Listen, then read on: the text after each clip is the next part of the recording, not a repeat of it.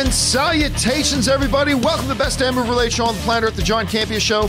Coming from right here on my YouTube channel, brought to you in part by our friends at Mint Mobile. I, of course, am John Campea, and it is an awesome honor and privilege, as it is every day, to have you, our international friends, gather around as we talk about our favorite things in the world: movies, movie news, TV, and streaming. We got a full house in here today. Sitting beside me, we got Mr. Robert Meyer Burnett. Beside him is, of course, the wonderful Chris Carr. Back there, sitting in Ray's seat, but he's helping out here, of course, is Taylor. We got Jonathan running the show today, and of course, Alu is in helping us host today as well. And most importantly, you guys are here, and we are so glad that you are, and you decided to take out a little bit of your day to talk some movies and TV with us, and we're glad that you did. Okay, guys, here's how today's show is going to go. We're going to break it down into two parts.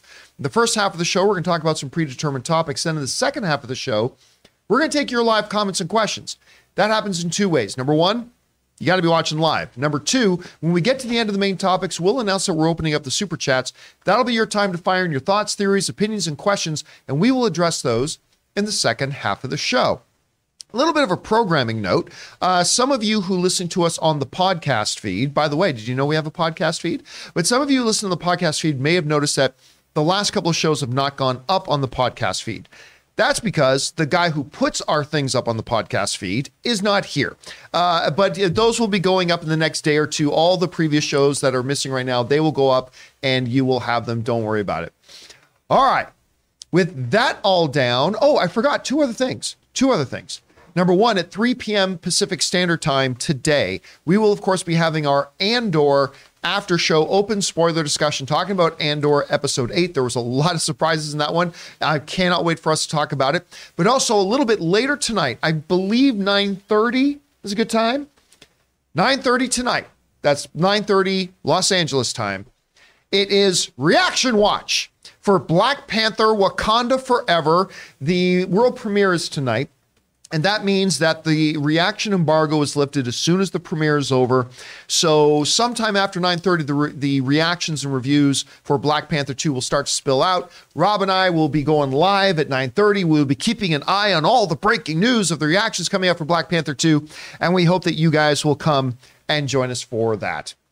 All right, guys, with all that down, let's get into it. And we're going to start off with an off the top, and that is this. You know, DC fans got really excited a couple of years ago when they announced that they were going to be doing a Green Lantern HBO Max series. It was a really interesting idea. I never thought they would do Green Lantern on HBO, but a cool idea. They brought in a showrunner, Seth Grahame-Smith, to run and oversee the show and write it and all that kind of stuff. And it was basically going to revolve around the original Green Lantern, whose name is eluding me right now. Alan Scott, and I just had his name. Was Hal Jordan. Hal Jordan and Al Scott is who was going to revolve around. Well, a lot of people have been wondering, hey, where are the updates for that Green Lantern HBO series? Well, here's an update. It's going back to the drawing board.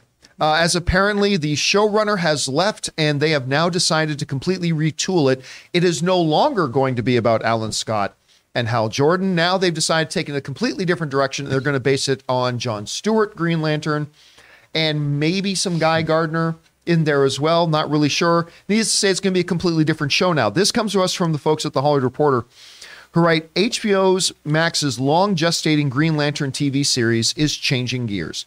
The drama that has been in the works since late 2019 will now focus on John Stewart, one of DC's first black superheroes. The series, from executive producer Greg Berlanti, was originally to have revolved around Guy Gardner and Alan Scott, and had already cast Film Whitrock from Ratched and Jeremy Irvine in the respective Green Lanterns. Part of the creative overhaul, writer and showrunner Seth Grahame-Smith has departed the series after completing scripts for the full 8-episode season.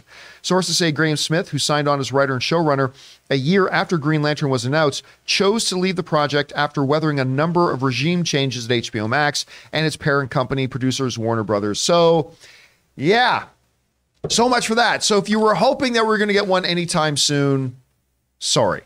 The one thing about this that I am a little disappointed about is that, to me, personally, the definitive Green Lantern is Hal Jordan.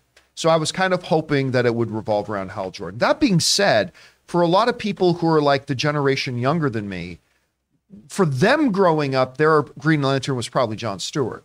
So that would probably be good news for that. But for me personally, the Hal Jordan, I mean, you know, when I was reading like with Parallax and all that kind of stuff, that's a definitive Green Lantern story to me, in the fall of Hal Jordan and everything. Hal Jordan was my Green Lantern, but that's cool. It's just unfortunate now that they have to lose their showrunner.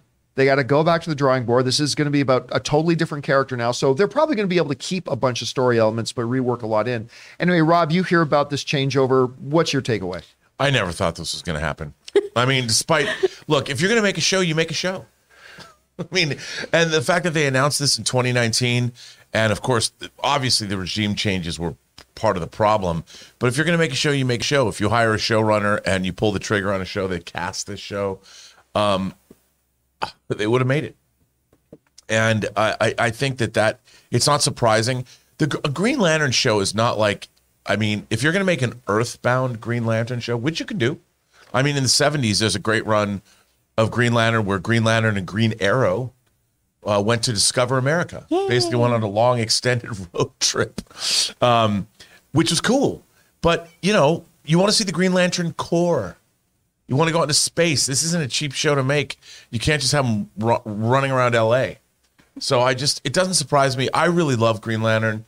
I mean, I really like Jeff Johns' long run on the Green Lantern comic. I'd love to see something like that done with all the different colors of the rainbow lanterns. Yes. You know, I liked all that. I just didn't think this was ever going to happen. And it's not. And it's not. There it is. You heard it here first, Chris. You hear about the changeover. Clearly, this is going to cause another delay of some sorts. But what do you think about the move? I mean, I am a big Jon Stewart fan because that was my Green Lantern. The Justice League animated series run of this was so good, especially once we got into Unlimited and everything. They handled Jon so well. Kyle Rayner's another really great Lantern. What I loved about Alan Scott, though, for an HBO series, right? Not a CW series, an HBO series, was Alan Scott's life was messed up and tragic. Yeah, it was not a fun story. For those of you who might be more casual comic book fans, the term fridging, women in refrigerator syndrome, right, that Gail Simone coined, it comes from the Green Lantern stories because of his girlfriend being shoved into a fridge after she was brutally murdered. And the imagery is one of the most terrifying things in comics ever because your mind makes it so much worse than what it probably actually is, just because of the kind of suggested way she was murdered. Right. So for that to go on HBO, I was like, oh my gosh, this is going to be dark and gritty and really, really intense. But I'm also like Rob, though, where, you know, the axe has been swinging around. I really didn't have high hopes for this. And frankly, give me a Kilowog show, you cowards. That's what I want. That sounds like a cheap show to make. That all CGI all the time. A little bit of Kilowog. By the way, it should also be noted that the Hollywood Reporter story did point out that I know the timing is interesting, but that this had nothing to do with the new leadership coming into DC, which we'll be talking about in just a little bit. Oh, shoot. That was Kyle Rayner, not Alan Scott. That's my bad, you guys. Oh, okay. Thank you so much. Sorry about that. But Alan Scott's story is messed up. Yes, it is as well. Alan Scott doesn't have girlfriends. No, well, that's true, too. Yeah. Yes. Anyway, guys, question is for you. What do you think about this changeover? If you've been waiting for the Green Lantern series, you're probably going to have to wait a little bit longer, but they are making the character changeover to Jon Stewart, who is probably a more popular choice for some of the younger fans of Green Lantern, so could be interesting. How do you guys feel about this? Whatever your thoughts are, jump down to the comment section below and let us know your thoughts. Okay. All right. Alou, what do we got up next? All right, up next is our Mint Mobile hotline question of the day. To hear your voice on the show and have your question answered, you're going to give us a call and leave a message at 951-268-4259. And our Mint Mobile question of today comes from James, who's asking about the adaptation of source material.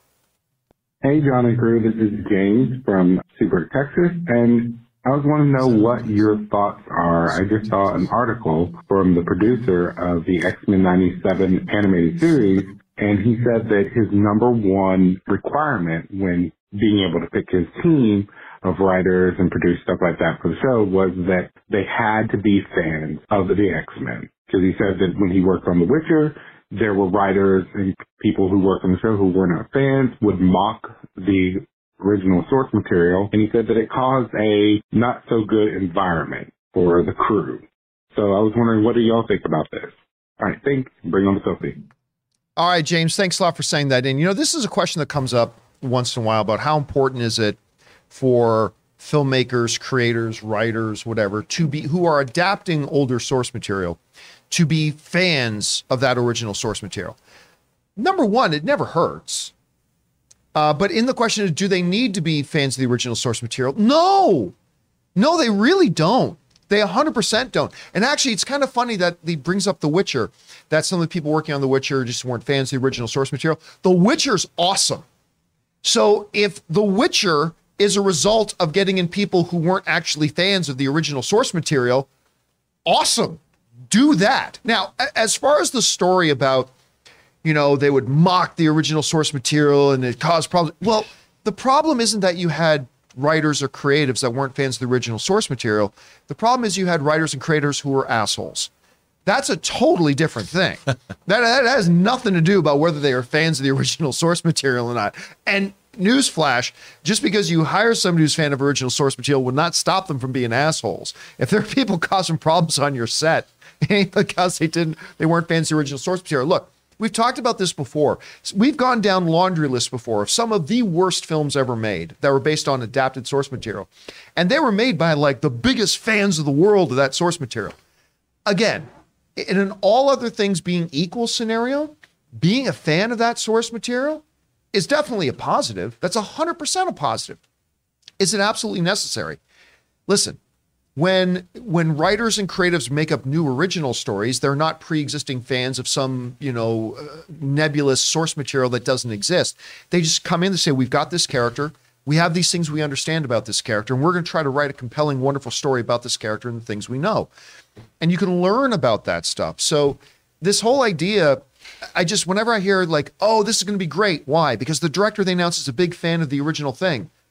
It's like, I've seen that song and dance a dozen times before, and many times it turns out horribly. So it's not some make or break thing. So, hey, listen, if they're the showrunner of X-Men 97 and they're in charge of it, and they feel that for them, it's going to be a better work environment if we get fans of the original X-Men and everything in there too, great, more power to you. But is it a necessary thing? I don't think so. I just think history shows that it's not. Anyway, Rob, this is a question we've discussed a lot. And I think even you and I, over the years, we've gone back and forth a little bit on it. But what are your thoughts for what James is asking? Well, I don't think you do have to be a fan of the source material. I always go back to Star Trek II: The Wrath of Khan. Nicholas Meyer had not seen Star Trek, didn't know about Star Trek. But here's what you have to be. You have to respect the source material. Sure, yes. And anybody who's working on something has to understand, like, if you take on a franchise that's been around for a long time, what Nicholas Meyer did was he talked to Gene Roddenberry, found out, what were some of the things that inspired you. And then he watched Star Trek. And he watched it with an open mind, thinking, okay, he didn't look down at it. He's like, this is a successful franchise. It's been around for a long time. Why is it successful? Nicholas Meyer is a very highly educated. He was a novelist. He was a playwright. He was also a filmmaker. He'd made Time After Time. He was just a smart person that understood, okay, this storyline it has existed and has a fan base, and it's now being made into a second film. For what reason?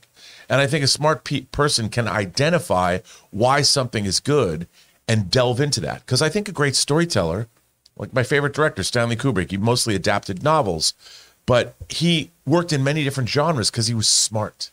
And I think when you go into something, whether it's The Witcher, whether it's Star Trek, whether it's the X-Men, I mean, you have to understand the X-Men's been around for a long time, since the 60s. It meant a lot to a lot of people. And you can look into it by doing even a cursory deep dive on one afternoon. You can understand why the X-Men means something. And then when you go in and watch the 92 animated series, if you don't respect the animated series, don't work on the show. But if you can identify as an intellectual, creative individual what that show is, what it means, and how it works, and how it's going to relate back to the original series, I think you can do a good job. The problem is, I think, when you get creators that feel they're beneath, or that the material's beneath them, that they would rather be working on something else. That's true of any genre, right? Yeah, of any genre. Or they see it as a stepping stone to something else. I hate that. I hate that. And you hear it in their interviews. Like someone who said, I never liked Star Trek growing up, but they gave me this Star Trek movie to direct, so meh. I mean, Are you talking about someone specific, or? Oh, just gonna leave that out there. The writer is one thing, actors are another, but we hear the same question about actors. Like, actors need to have been... Christian Bale was famously not a huge Batman guy before he got the role. And he, to most people's favorite Batman. Mine is Ben, but for most people's favorite Batman. Anyway, Chris, You hear about this, and like, where do you fall on this whole discussion? I mean, from an acting perspective, too, you just do the research, right? You do the research and find what you have in common with this character. You don't have to be a diehard fan. It's cool when you are. It's cool when we have people who, you know, dressed as Spider-Man as kids becoming Spider-Man. It's really cool when you have somebody like David Tennant become the Doctor who was obsessed with Doctor Who as a child. Same with Peter Capaldi, who was the president of the fan club. But it's not necessary. But I think it's kind of a column A, column B situation. I think at least in a writer's room, you want people from all walks. You want people who have a fandom, an appreciation, all of that. But you want people who can play outside that sandbox and give some grounded things. Laura Donnie, who gave us the famous line, right, in WandaVision of what is grief but love persevering. She's not a comic book person. She's an incredible writer who gave us a brilliant scene with one of the most iconic lines that have come out of Marvel, you know?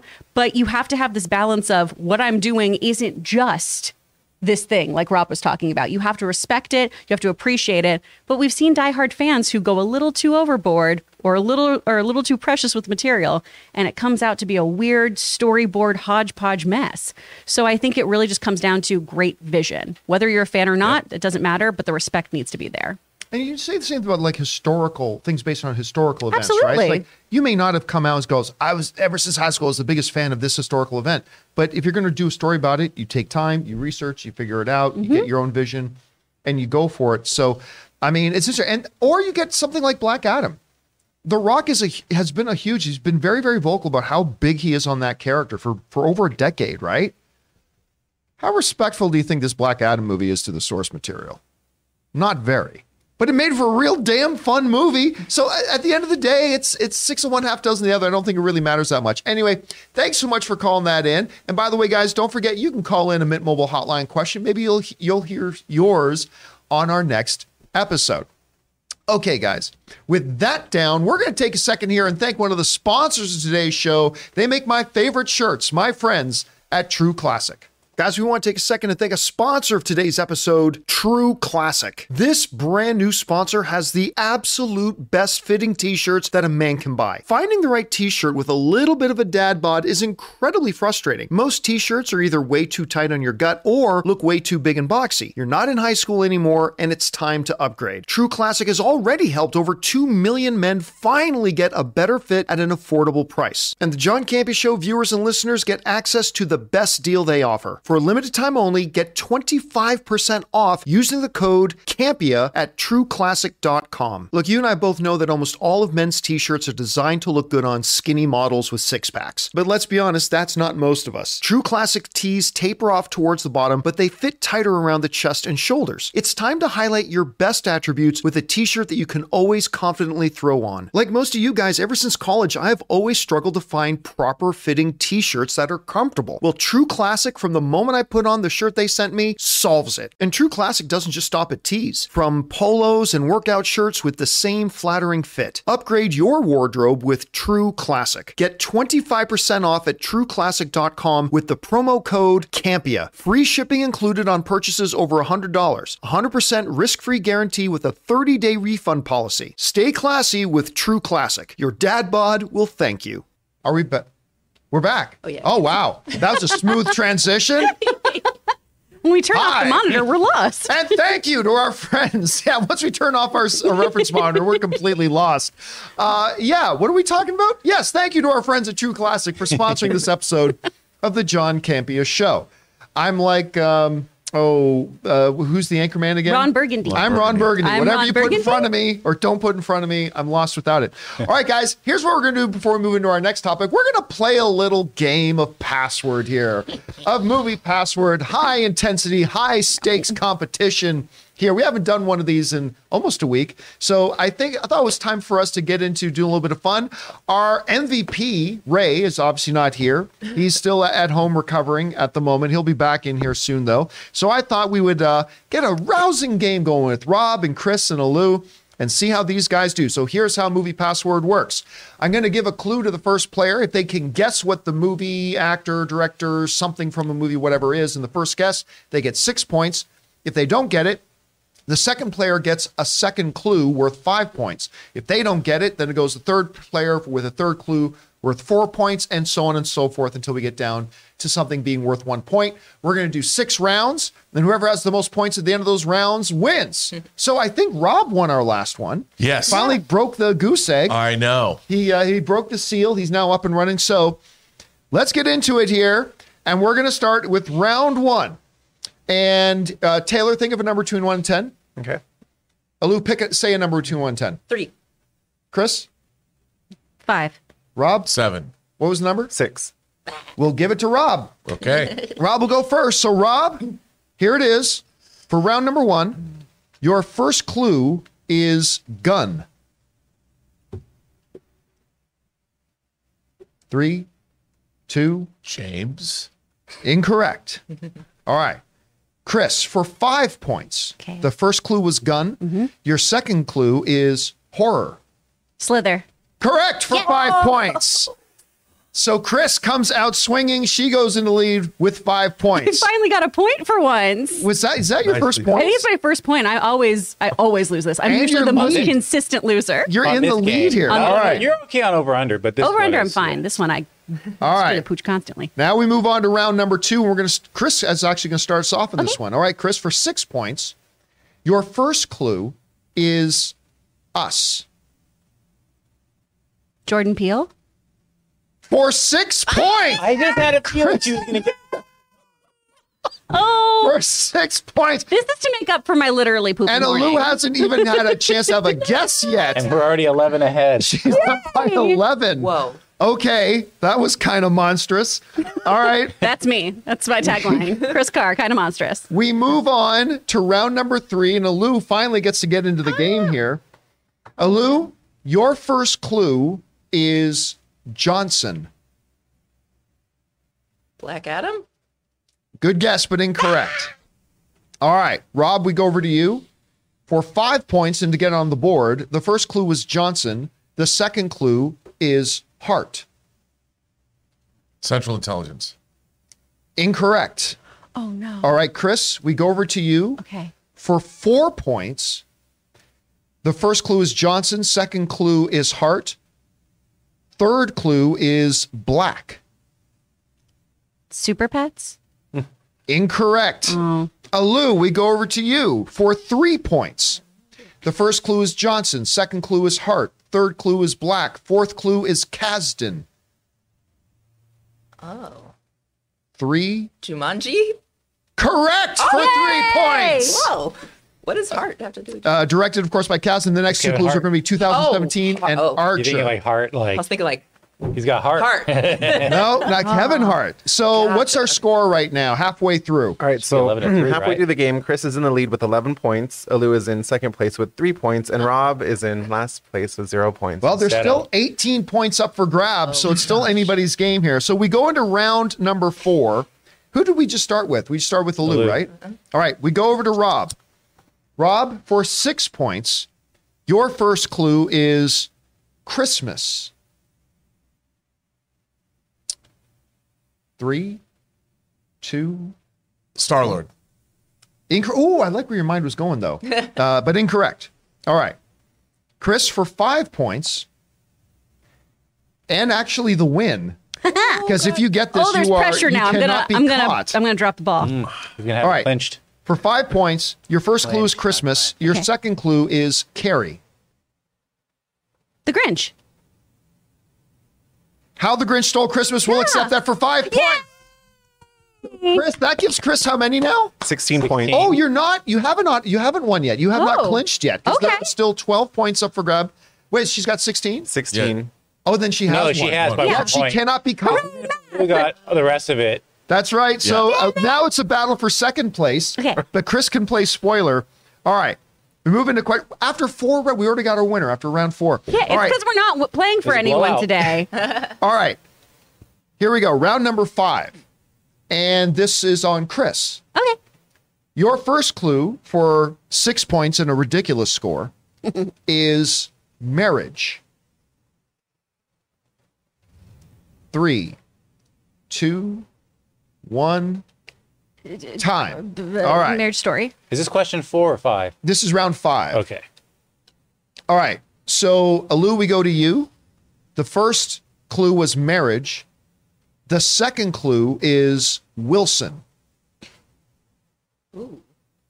2 weddings and a funeral. No, incorrect. All right, Rob, we go to you for 4 points and to take over second place. The first clue is marriage. The second clue is Wilson. The third clue is Tom Vaughn. Hanks. Tom Hanks. Incorrect. Okay. May so I confident. solve without getting another clue? Yes, you can. Wedding Crashers. Wedding Crashes is correct for 3 more points. Favorite movies. I feel 19 bad. Okay, points. she's going for a record now here. How many points does Chris have now? 19. Chris has 19 points. Because we're believe playing she's- for nothing. I believe she's tied Ray's record at 19 points in one game. She could Suck break it, the record Aura. here. I All hope right. you're recovering well. All right, Alu, Oh my gosh. to lock up second place for 6 points. Your first clue is Smith. I could be a lot of things. Gemini Man. Incorrect. I mean, just go for it, right? All right. Rob, for 5 points and to secure second place, your first clue was Smith. The second clue is superhero. Hancock. For 5 points in second place, Hancock. 9 So to 19. everybody got on the board in that one. Our winner is Chris Carr, ladies and gentlemen. I'd like to thank Satan. Oh, wow. Well, that got dark. You smoked us. That was good. Can I just Like point out Satan that in wanted. every single game of Movie Password that we've played, someone has guessed Super Pets. Every single Actually, game. you know what? Is You it might always not be me? wrong. Is it Pets- me each time? So, All right. Just trying to make it does happen. that for the game, guys. That was fun. I like playing that game. Well done. Everybody got on the board in that one. Okay. With that all down, guys, still we're got now on the going to board. move on to our main topics here today. And how do we select our main topics? Well, that's easy. That's where you guys come in because we get our main topics from you. Whenever you guys come across a big topic, issue, or story that you guys feel we need to share on the John Campea Show as a main topic, just go anytime 24/7 to www.thejohncampeashow.com/contact. Once you guys get there, you're going to see a form. Fill it out with your topic or question. It's absolutely free. Hit submit, and then maybe, just maybe, you might see your submission featured as a main topic here on the John Campea Show. With that down, Alu, what is our first main topic today? First main topic of the day comes to us from Patrick Short, who says, "Hey, John and crew, I just saw where the trailer dropped for the Guardians of the Galaxy holiday special, and I loved it. I can't believe I'm going to say this, but who's ready for some Guardians and Kevin Bacon holiday fun? But I'm curious to hear your thoughts on the trailer and this Marvel special, and bring on the filthy." All right, thanks a lot for sending that in, Patrick. And yeah, the trailer for Guardians of the Galaxy, the holiday special, officially dropped right as we were in the middle of the show yesterday. So we decided to save it until today. I think I asked you this, Jonathan, yesterday. How many main topics over the past 6 months have I made about the Guardians of the Galaxy holiday special? I'm going to go with 0. For 6 points. Nice. Jonathan gets it right. 0. Lord. That is how much interest I have had in the Guardians of the Galaxy holiday special. I have not cared about it one lick. John, I thought you liked Guardians of the Galaxy. Oh, I do. I love Guardians of the Galaxy. I'm super excited about Guardians of the Galaxy 3. But I have not cared one lick, to be honest with you, about the holiday special at all. It's going to come, it's going to go, don't care about it. So when we sat down and watched the trailer yesterday, the first 10 or 15 seconds of it started to play. And I'm like, this looks horrible. It looked terrible. But then something happened. About 15 seconds or so into it, my brain realized, oh, this is trying to be like a play on the Hallmark Christmas movies. And I went, okay. And then I started looking at the trailer through that filter. And once I started looking at the trailer through that filter of a holiday special from Hallmark, I started going, okay, this is brilliant. This isn't just good. This is brilliant. And by the time they get to the point where it's in the credits, it says introducing Kevin Bacon, I laughed out loud. Everybody in the audience heard me. In the office heard me. I laughed out loud at that point. I couldn't believe it. I have gone, and this is what a trailer's supposed to do, right? Take your interest level and bump it up. I have gone from not caring at all about this Christmas special to No, what is it? November 23rd? Is that when it comes out? But yeah, I've gone from not caring to November 23rd, if that's the date. Cannot get here fast enough. Now I am dying to watch this. And I love that they're doing it in that Werewolf by Night special presentation format. It's probably going to be a little under an hour around there. And all of a sudden, I can't wait to see this. Anyway, Chris, you saw the trailer for Guardians of the Galaxy, the holiday special. What did you think about it? It was made for me because I love cheesy Hallmark Christmas movies. They're my favorite thing, and I watch them all year round. I'm hyped about this. I love that they're on a quest to find Kevin Bacon to cheer up Star-Lord. I think that's so sweet. And really, isn't that the true meaning of Christmas? Finding Kevin Bacon? I love how cheesy this is. I love Drax in a Christmas sweater. I mean, come on. This is going to be great. Our Thanksgiving tradition, the day after, we don't do Black Friday. We do Black Parade Friday. And my friends come over and we listen to like Screamo music from the early 2000s. And it's a really fun time. And we end it with My Chemical Romance's All I Want for Christmas Is You cover. Yes. But now when that's done, I'm going to be like, and now all of you are watching this with me. I'll have them trapped and it'll be amazing. By the way, what is on Drax's sweater? It's a cat with shooting lasers. I was going to say, it looks like something shooting lasers out of its eyes because all cats are evil. No. Anyway. Nah, they're all powerful. Rob, you saw the trailer. First of all, let me ask you this. Where has your anticipation level been? Because mine was practically zero. Where has it been? And now that you've seen the trailer, how do you feel about it now? Well, I was curious if it was going to be the second of these new special presentations and how it was all going to work. But, you know, with James Gunn doing what he does, I knew it was going to be something amusing. But having watched this, I need to know, there's a huge question that I hope this answers. And I'm worried that it might not. And I have to know, was Kevin Bacon snapped away when Thanos snapped his fingers? Ooh. Because no one snaps the bacon, baby. But in all honesty, because what you've done is Kevin Bacon is now a character in the MCU, which means it's not our Kevin Bacon. It's the MCU's Kevin Bacon. Was he snapped? And is his filmography the same? Because if his filmography is the same, clearly Footloose is real. But does that mean that Friday the 13th and Animal House, his early roles were real?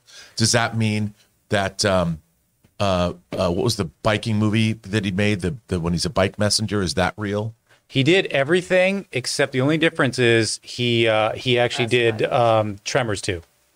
He did do okay. Well, now if there could very well be a Tremors joke if there is a Tremors 2 movie poster. But here's the thing. Film. According to the report, according to the report, they're also going to say Kevin Bacon in the MCU in this world. Kevin Bacon also starred in Cocktail and Eternal Sunshine of the Spotless Mind. And they're going to say they were his leading roles. Interesting. And so wow. I don't know if they're going to say that. Does that mean that Jim Carrey and Tom Cruise don't exist in the MCU? That's fair. Well, see, now, if they're saying that, that's what I wanted. James Gunn knows he knows what I want. And I'm sure there's going to be an answer about his career being interrupted for 5 years. Lou, I'm sure Cedric didn't get snapped. Well, what happened if she's married to his someone wife? Else? The closer. Or is she even his wife? She married Tom Cruise instead. Yeah, that's right. She married Tom Cruise. The plot thickens. Which is why he missed out on the role of Cocktail. Quicksilver.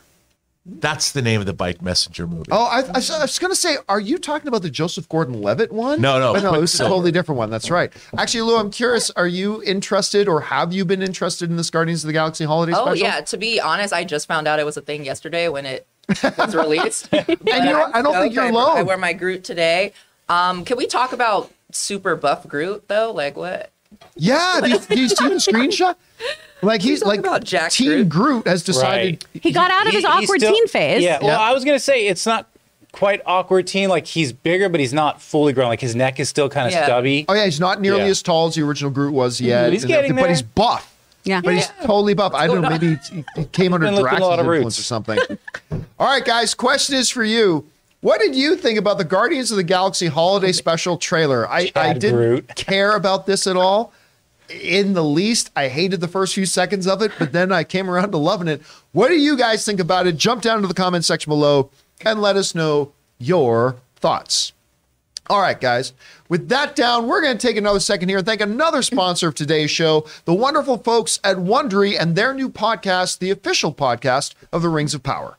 Guys, we want to take a moment and thank a sponsor of today's video, Wondery, and their new podcast, the official Lord of the Rings, the Rings of Power podcast. Guys, it's time to go deeper into the canals of Numenor, the mines of Khazad-dûm, and more with the official The Lord of the Rings, The Rings of Power podcast. Host Felicia Day and several special guests provide an inside look at the groundbreaking series and what it took to bring Middle-earth to life. Each episode of the official podcast features exclusive interviews with the series showrunners J.D. Payne and Patrick McKay, including the very first full breakdown of the incredible season finale. Felicia also goes behind the scenes with the cast and crew to bring you jaw-dropping stories and Easter eggs that you won't want to miss. So watch The Rings of Power on Prime Video and listen to all 8 episodes of the official The Lord of the Rings, The Rings of Power podcast for free on Amazon Music. Download the Amazon Music app now.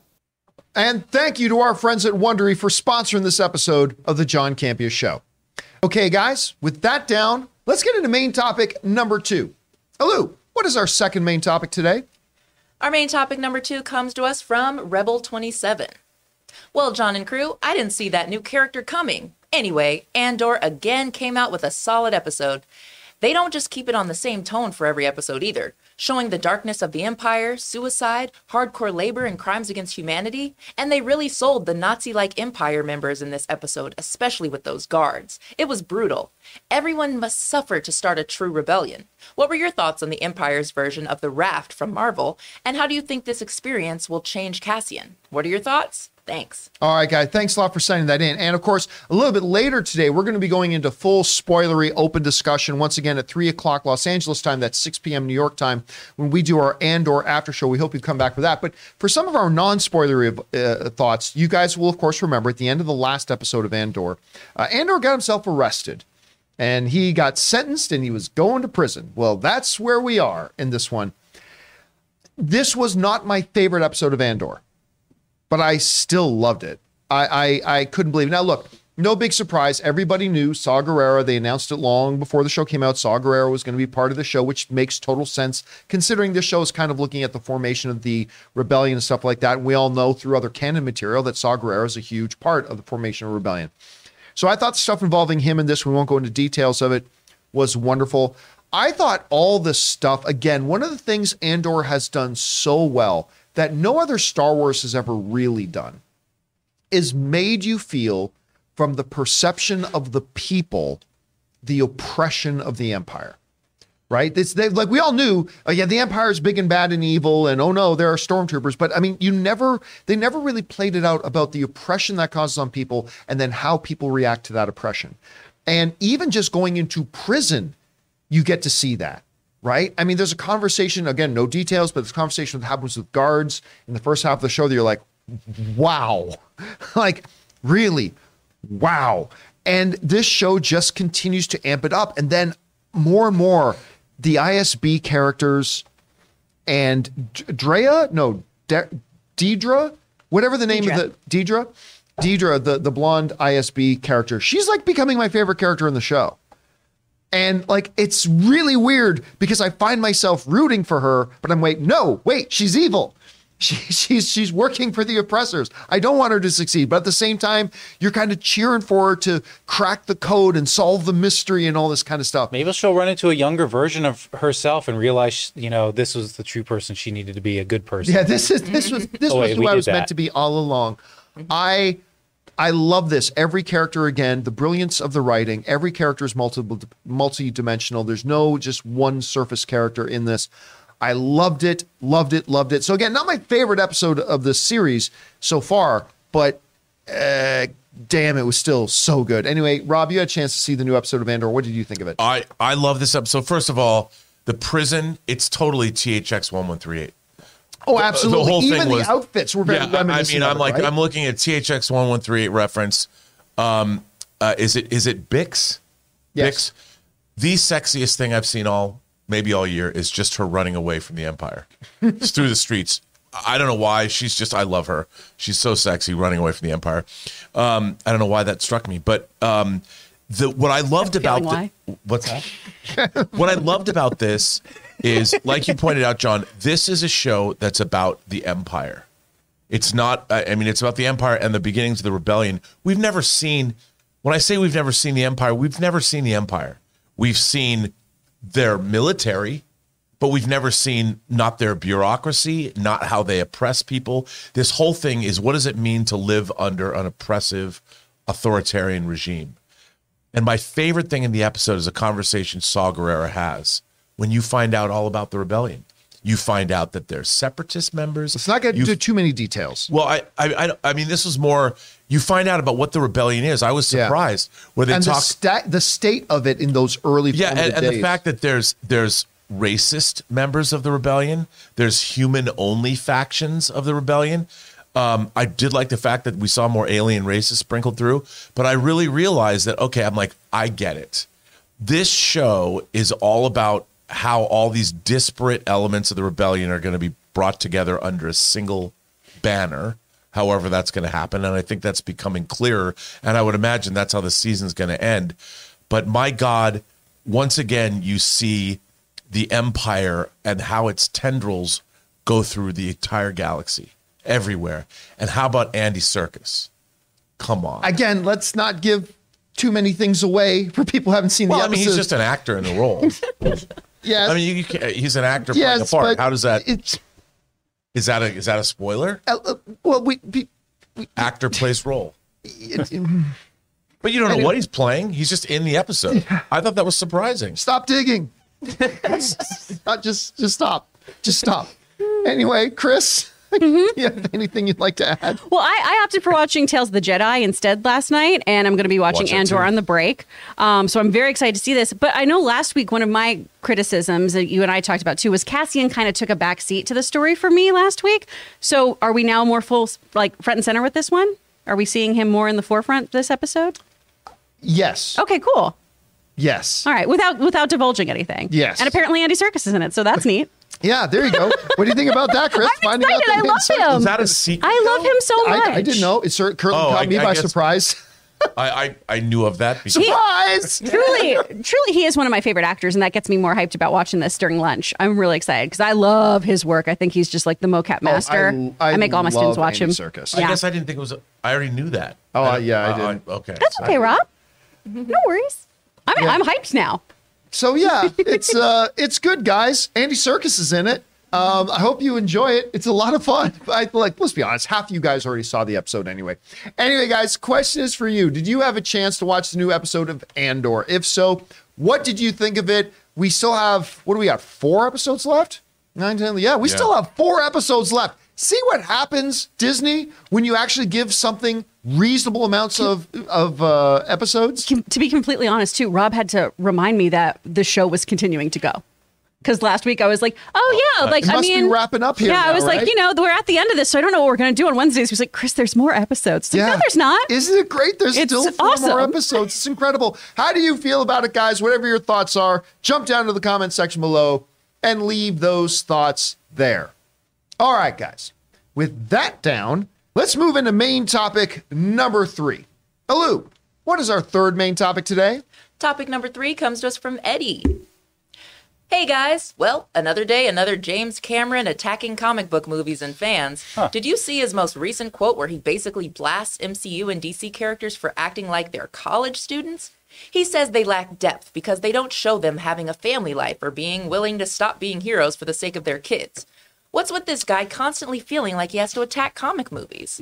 So, John, what do you think? Is there some truth to Cameron's, critiques, or is he just a hater? Listen, James Cameron is one of the greatest filmmakers of all time.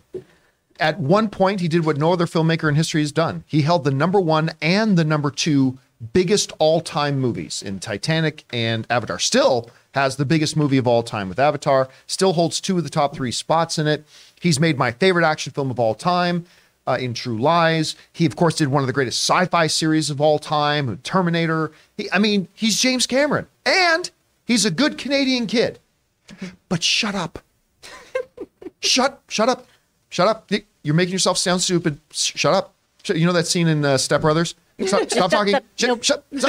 James, shh. Just make movies and shut up. Okay? So, yeah, this was funny. Like, sometimes James Cameron or one of these other directors, they'll get asked a question and be put on the spot, right?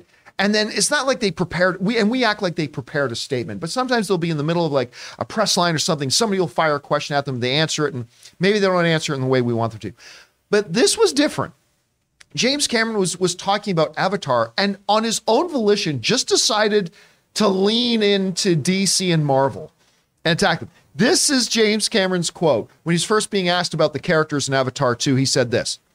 In the first movie, Avatar, Sam's character leaps off his flying creature and essentially changes the course of history as a result of this crazy, almost suicidal leap of faith. And Zoe's character leaps off a limb and assumes there's going to be some nice big leaves down there that can cushion her fall. But when you're a parent, you don't think that way. So for me, as a parent of 5 kids, I'm saying, what happens when those characters mature and realize that they have a responsibility outside of their own survival? When I look at these big, spectacular films, I'm looking at you, Marvel and DC. It doesn't matter how old the characters are. They all act like they're in college. They have relationships, but they really don't. They never hang up their spurs because of their kids. The things that really ground us and give us power, love, and purpose, those characters don't experience it. And I think that's not the way to make movies. And that comes to us from James Cameron. Great filmmaker, good Canadian kid, big fucking mouth. So here's the thing, James. Let me remind you, in your film, my favorite action film of all time, True Lies, you have a fucking lead character who continues being a super spy, lying to his own wife, has the daughter, and he doesn't hang it up, and that's your fucking movie. So shut up. Then some of these, you paint with such a broad stroke on this. Hawkeye, which I don't like. I didn't like the Hawkeye series at all. The opening of Endgame. But when you want to talk about character, even previous to Endgame, they showed us that Hawkeye is trying to balance this thing about his family and his kids, and he needs to get out of this life because of his family. Then you get with the events of Endgame and all that kind of stuff. Then you move into the Hawkeye series, where everything's about him trying to just be dedicated to his kids, but the needs of the world outside pull at him. And listen, I didn't even like the Hawkeye series. And Hawkeye is not alone. Even if you look at T'Challa, you're looking at a guy who's struggling and trying to figure out balancing the expectations and the responsibilities that come from a parent, from a country, what his role and destiny is in all this. How does even the role of his country come out with balancing the responsibilities to his country versus his country's responsibilities to the rest of the planet, all that kind of stuff. These characters are there. And some of them are college students. And some of them are this kind of stuff. And look, if it sounds like I'm upset, I'm not upset at what James Cameron said. And again, James, we could sit here and go through a laundry list of your characters in your movies that are exactly what you just described. So shut up. But the thing that makes me upset is because I love James Cameron so much. He is such a great filmmaker. And this is one of those situations where he did not need to say this. He didn't need to say this. And all he's going to do is start alienating people. Look, I'm a James Cameron fan for life. I mean, this guy could, I don't know, kick a puppy and I'd still go, well, that's James. I mean, I'd probably get over at some point. I'm going to be a James Cameron fan for life. But there's going to be a lot of people he's going to start to alienate with this kind of bullshit talk. And I get it. Your reign as the most successful filmmaker ever is threatened by the comic book genre.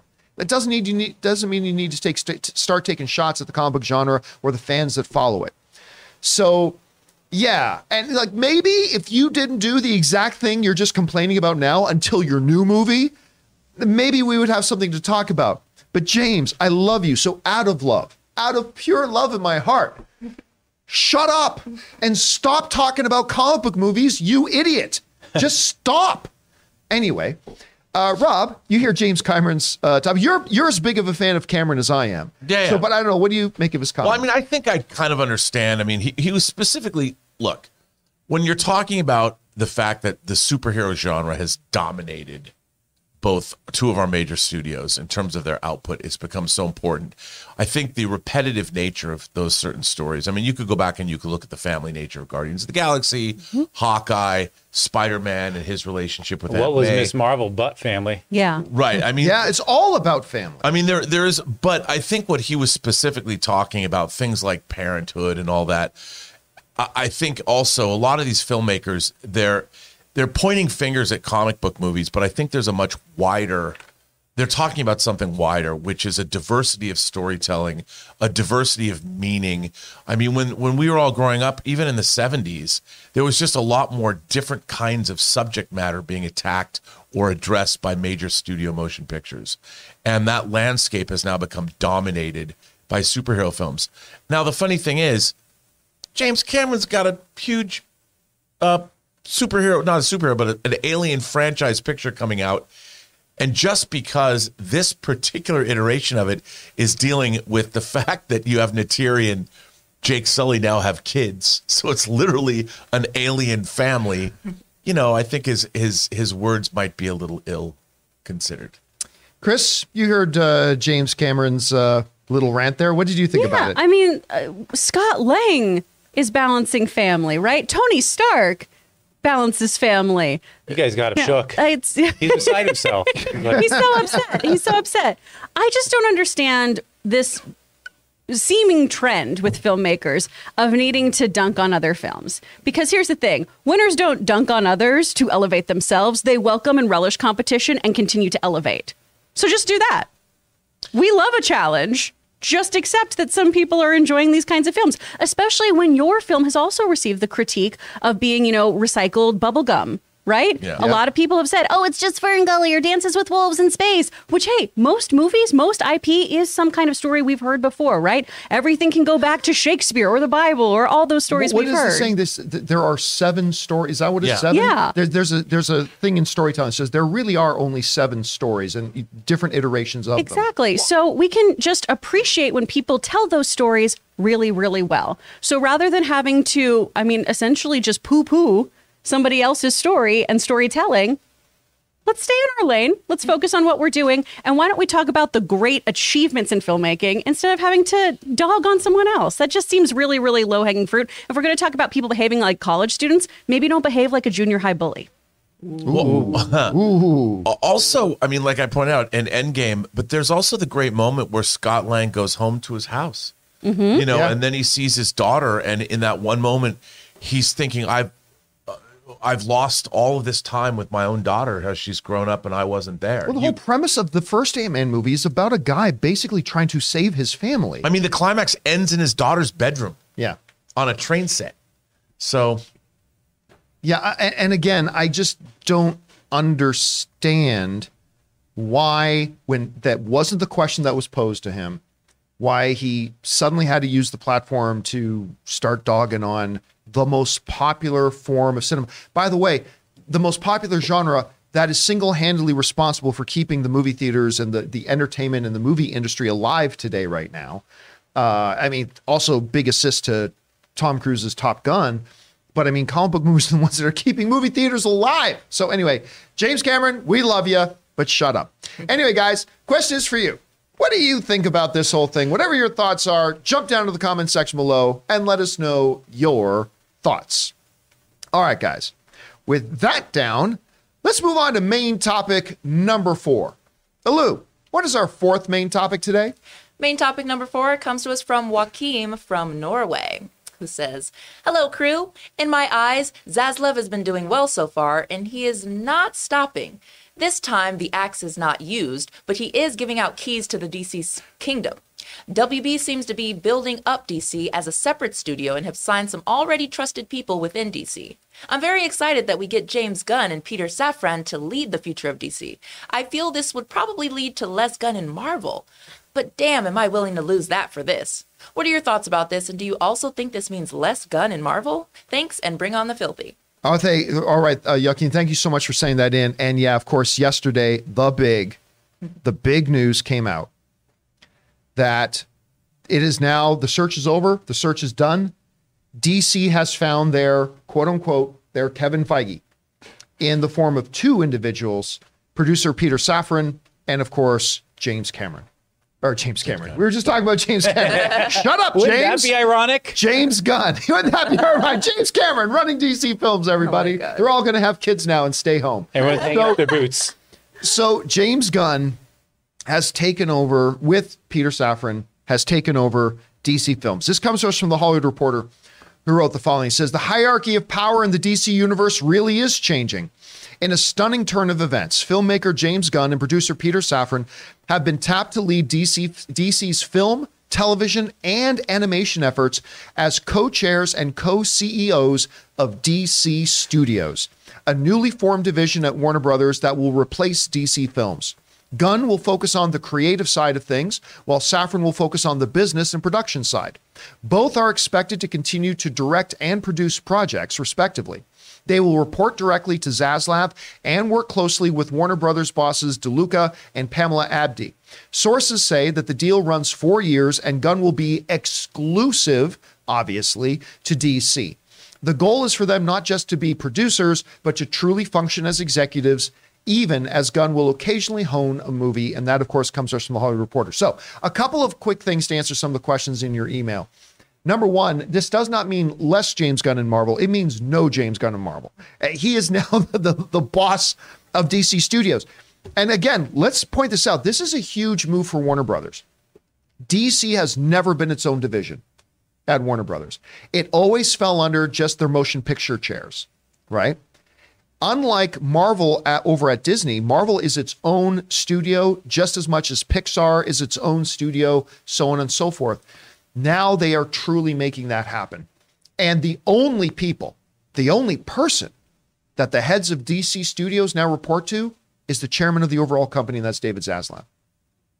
So there is actually now less layers of management between James Gunn and the overall head of the company than there is between Kevin Feige and the head of Disney. Even Kevin Feige's got 2 or 3 layers now between him and the top dog over there, Bob Paycheck. So here's the thing. I love this. And I love it for a couple of reasons. The first reason is that I would have been very, very skeptical if they had just said James Gunn was taking over, period. You guys know I love James Gunn. I think James Gunn is fabulous. I got all the respect in the world for him. I think he's incredible. But just because you're a great director and great story doesn't mean you know what it means to run a corporation and to run a company, right? Different things. So what did they do? They dueled it up. They went and got Peter Safran, who is an experienced long-term producer with Warner Brothers, who has done a lot of their comic book films, but also a lot of other types of films, including horror and all that kind of stuff, and who is a well-respected producer within the realms of Hollywood. So you got that guy and you match him up with James Gunn and you put them as co-chairs and co-CEOs. I'm like, all right, this is not traditional. This is a little unorthodox, but I love taking this swing. I think this is great. They could have done what I expected them to do, and I would have been perfectly fine with, gone out, like a lot of professional sports teams. They fire their coach, they got to find a new coach. Well, they go get another coach who was fired from somewhere else, and they bring that coach in, right? And I would have been perfectly fine with that. That could have worked perfectly good. But instead, they decided to go in an unorthodox route, and they have dubbed James Gunn as their new czar, creatively. That, to me, is incredible.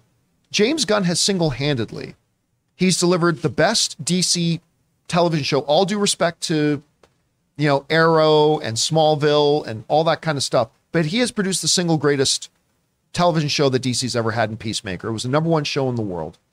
He's produced, in my estimation, the second best movie of the DCEU in his version of the Suicide Squad. He's obviously been in a lot of talks with the higher ups. We've talked a lot over the past year about all these discussions that he's having with the heads of Warner Brothers and all that kind of stuff about other projects and developing this and developing that and all that kind of stuff. You're talking about a guy with not just roots in comic books and all that kind of stuff. This is a guy who had roots with trauma and like all different types of weird and incredible things. And most importantly here, let's not forget that he was basically anointed Kevin Feige's right-hand guy. He was going to be, until the Tweetgate happened, he was going to be the guy that was going to oversee and kind of run the intergalactic aspect of the MCU. And in many ways, he was going to function as Feige's right-hand guy. So Feige knew he was the guy to do it. Oh, by the way, do you know who fired James Gunn from Marvel? Alan Shore. You know who's now the lead consultant at Warner Brothers? who just hired James Gunn? Alan Shore. Horn. Why? Alan Shore is James Spader's from character. Boston Legal. Yes, sorry about that. Alan Shore, awesome ladies if and he gentlemen. just walked in and fired With him. Vice President Denny Crane. Well, at least they had good Denny legal Crane. representation when they did it. Denny Crane. You're fired. So You Alan need to leave. Horn, the great Alan Horn, who I adore, which of course we talked about this on open mic yesterday. It makes me put on my little tinfoil hat conspiracy theory. What if this is a long laid plan? What if Alan Horn, go back now, what was 5 years ago, whatever? Alan Horn says, you know, James, I'm only going to be here for a while longer. And I'll probably go over to another studio. What if we fire you and then open the way for you to come and get a higher? No, obviously that's not what happened. I'm just playing tinfoil hat conspiracy theorist. But it does show a couple of things. I mean, Alan Horn has always loved, like we knew Alan Horn and James Gunn patched all that thing up. That's why they were able to bring James Gunn back to Marvel to finish and do Guardians of the Galaxy 3 and the Guardians of the Galaxy Holiday Special and all that kind of stuff. You know, Alan Horn was Kevin Feige's boss. So he knows how Kevin Feige thinks about James Gunn. He knows what James Gunn brings to the table. And I'm absolutely sure that he was probably in David Zaslav's ear and saying, James Gunn is a dude with vision. We were promoting him to be Kevin Feige's right-hand guy. This guy knows what he's doing. He had his problems with the Twittergate stuff. We got all that put behind us. He's the guy. I just think this is fantastic news. Does this automatically mean things are going to be great and rosy? No, it could be a disaster. This could work out terribly.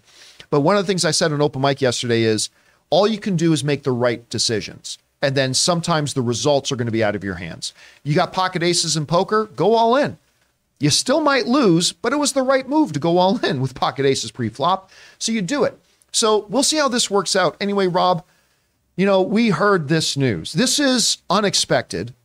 It's unorthodox, but I see a lot of upside to this. I don't know. How do you feel about this movie? Oh, well, I think it makes incredible sense. I mean, Peter Safran, like Kevin Feige, has produced movies for over 20 years now. One of the things that Peter Safran has going for him is he has a long-standing relationship. He produced the entire Conjuring universe series. Yes, he did. Yeah. The Conjuring movies, The Nun, Annabelle Creation, and Annabelle.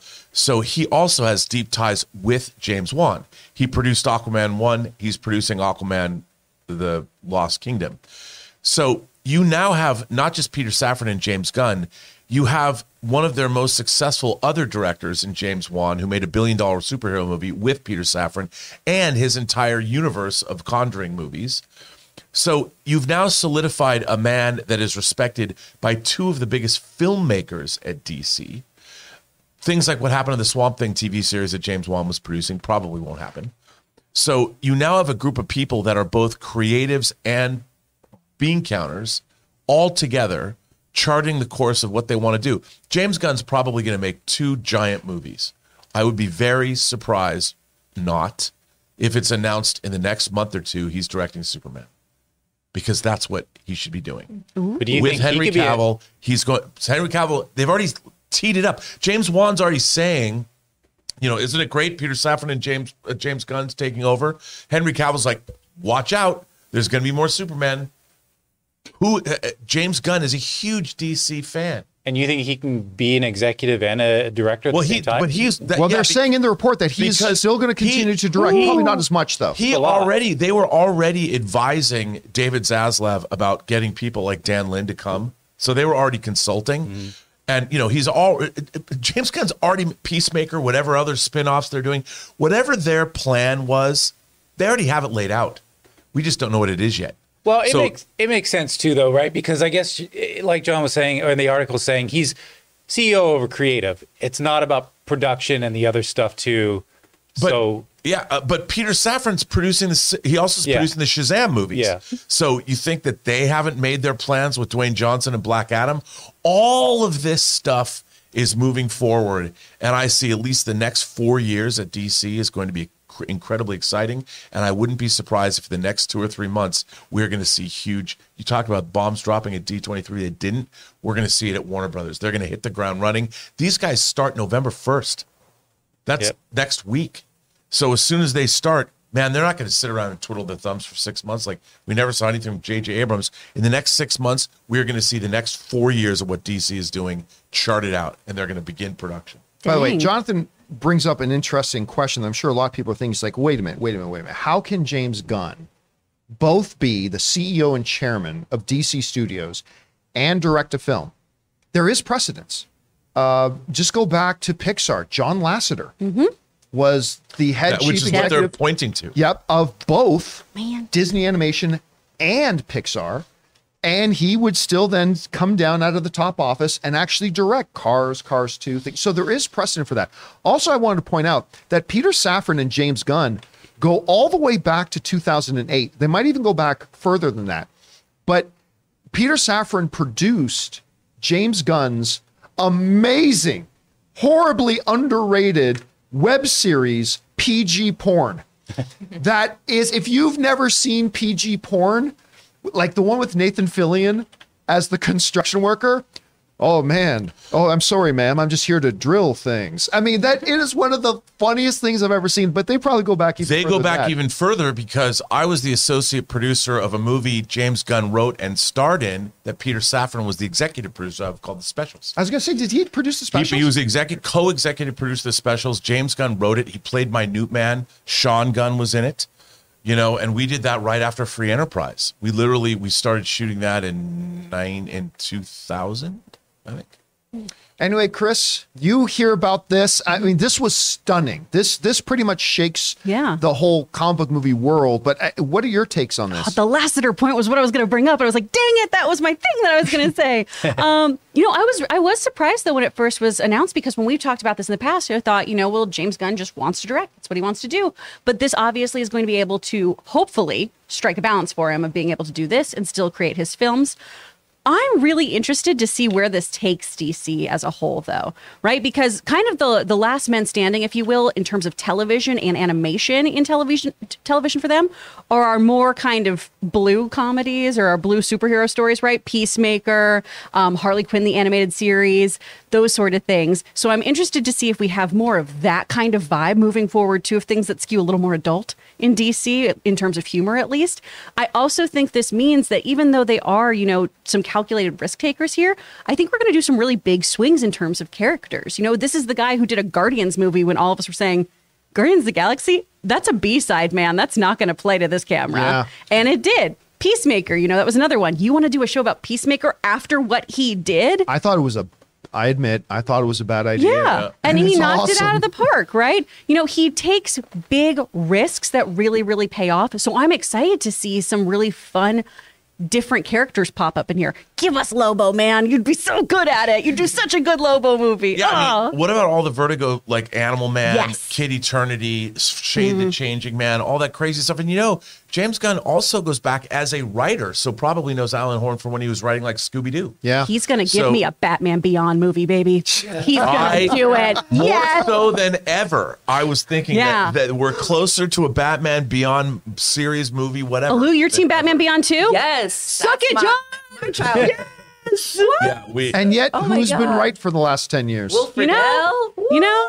You only have to be wrong once. Exactly. Yeah, that's it. I can be right for 10 years, but it doesn't matter. So, listen, It's gonna someday happen. there's going to be a Batman Beyond. Someday Shway. there will be. We're going to see some big moves. Soon, hopefully. I think sooner than rather Yeah. than later. Yeah, and I think one of the common complaints I can already hear from some people is, I don't want all DC to be Peacemaker. For sure. It's not. Right. James Gunn is going to be the overall executive. He ain't going to be directing every movie. He's not going to be. He's going to have filmmakers come in, and he's going to foster and encourage their individual visions that Right. fall, like Kevin Feige, that fall in line with James Gunn's overall direction of what this is. And if somebody wrote in a little bit earlier or called in, I think it was James on the hotline called in and said, how important is it to be a big fan of the source material? Well, if that is a big deal to you, then this is your day. Because James Gunn is deep cut. Deep cut. Schnepp once told us about, Schnepp had met James Gunn, and like even Schnepp said, this guy knows comics like he is an encyclopedia of comic book knowledge. And he's got a reverence, not just for the wild Polka Dot Man, which, by the way, look what he did with Polka Dot Man. But not just that stuff, but of the more established mainstay, the darker, the grittier. I am very excited. And again, he worked with Kevin Feige for years. So he's got a solid understanding of what he's doing here. Not only that, James Gunn is a novelist. He wrote a novel, a very dark novel that I recommend called The Toy Collector. It's a hardcover novel. So James Gunn, they already know what they're going to do. I'm sure that the calls have been made. It's just they can't say it yet. But the fact that they're starting November, there's a reason why this starts November 1st. They're not waiting. No. And this has been in the works for a while. By the way, one interesting side note to this whole story is that the Joker sequel is going to be under the Warner Brothers Pictures umbrella, not under the DC Studios umbrella. That makes sense for a couple of reasons, but one of the most important ones is they've already gone into production on Joker 2, and James Gunn isn't even installed as the thing yet. So it's been shepherded under Warner Brothers Pictures since the first one. They're going to keep it under there. Look for the Batman 2, though, with Matt Reeves to come under the DC Studios banner at that point. But I just think this is incredibly exciting news. Again, I would have been a little bit more pessimistic if it was just James, but doing it James with Peter Safran together, this could be great. Could be a disaster, but I think this was a really bold, fantastic decision on their part, and I cannot wait to see what James Gunn is going to do with the DC universe. Anyway, guys, the question is for you. What do you think about this earth-shaking news that DC now has their czars? It's Peter Safran and James Gunn. How do you feel about that? Do you have some concerns or worries about it? Maybe you're not a big fan. Maybe you love it like I do. Whatever you guys think, jump down into the comment section below and let us know your thoughts. All right, guys. With that down, we're now going to open up the super chats to hear your guys' thoughts, theories, opinions. I'm sure there's going to be lots of stuff more for us to talk about today on the whole James Gunn, Peter Safran thing. We can't wait to address those. So go ahead and start firing those in now. We'll get to those in just a second. But before we get to them, we want to take a moment and thank one of the major sponsors of our show, Ryan Reynolds, and my phone service company, Mint Mobile. Guys, we want to take a second to thank the sponsor of this video, Mint Mobile. Mint Mobile offers premium wireless starting at just $15 a month. And now for the plot twist. I'm just kidding. There isn't one. Mint Mobile just has premium wireless from $15 a month. There's no trapping you into a 2-year contract or opening the bill to find all these crazy fees. There's no luring you in with free subscriptions to streaming services that you'll forget to cancel and be charged full price for. With my old wireless provider, every month when I opened the bill, it was like playing roulette. I never knew how big the bill was going to be, and it always seemed to get bigger. With Mint Mobile, it's totally different. I know exactly how little I'm paying every month, and there's never any surprises. Mint Mobile gives you the best rate whether you're buying for one or a family. And at Mint Mobile, families start at just 2 lines. All plans come with unlimited talk and text plus high-speed data delivered on the nation's largest 5G network. And guys, you get to use your own phone with any Mint Mobile plan and keep your same phone number along with all your existing contacts. So transferring over couldn't be easier. So to get premium wireless from just $15 a month and no unexpected plot twists, go to mintmobile.com/Campia. That's mintmobile.com/Campia. You'll make your wallet very happy at mintmobile.com/Campia. And thank you to our friends at Mint Mobile for being an awesome phone service provider and especially for being a sponsor of the John Campia Show. All right, guys, with that all down, let's move on over and start taking your super chats that you guys sent in. Let's hear what you guys want to talk about. Chris, what do we got in here? Oh, sorry, Lou, what do we got in here? Yeah, it's Olatan says, could Gunn be the bridge for a Marvel versus DC movie? If I had a quarter for every message I got with that question in the last 24 hours, no, I just, there are people even above Kevin Feige and James Gunn, and it's just not going, not to mention that movie would be awful. Do you know how many compromises that would be?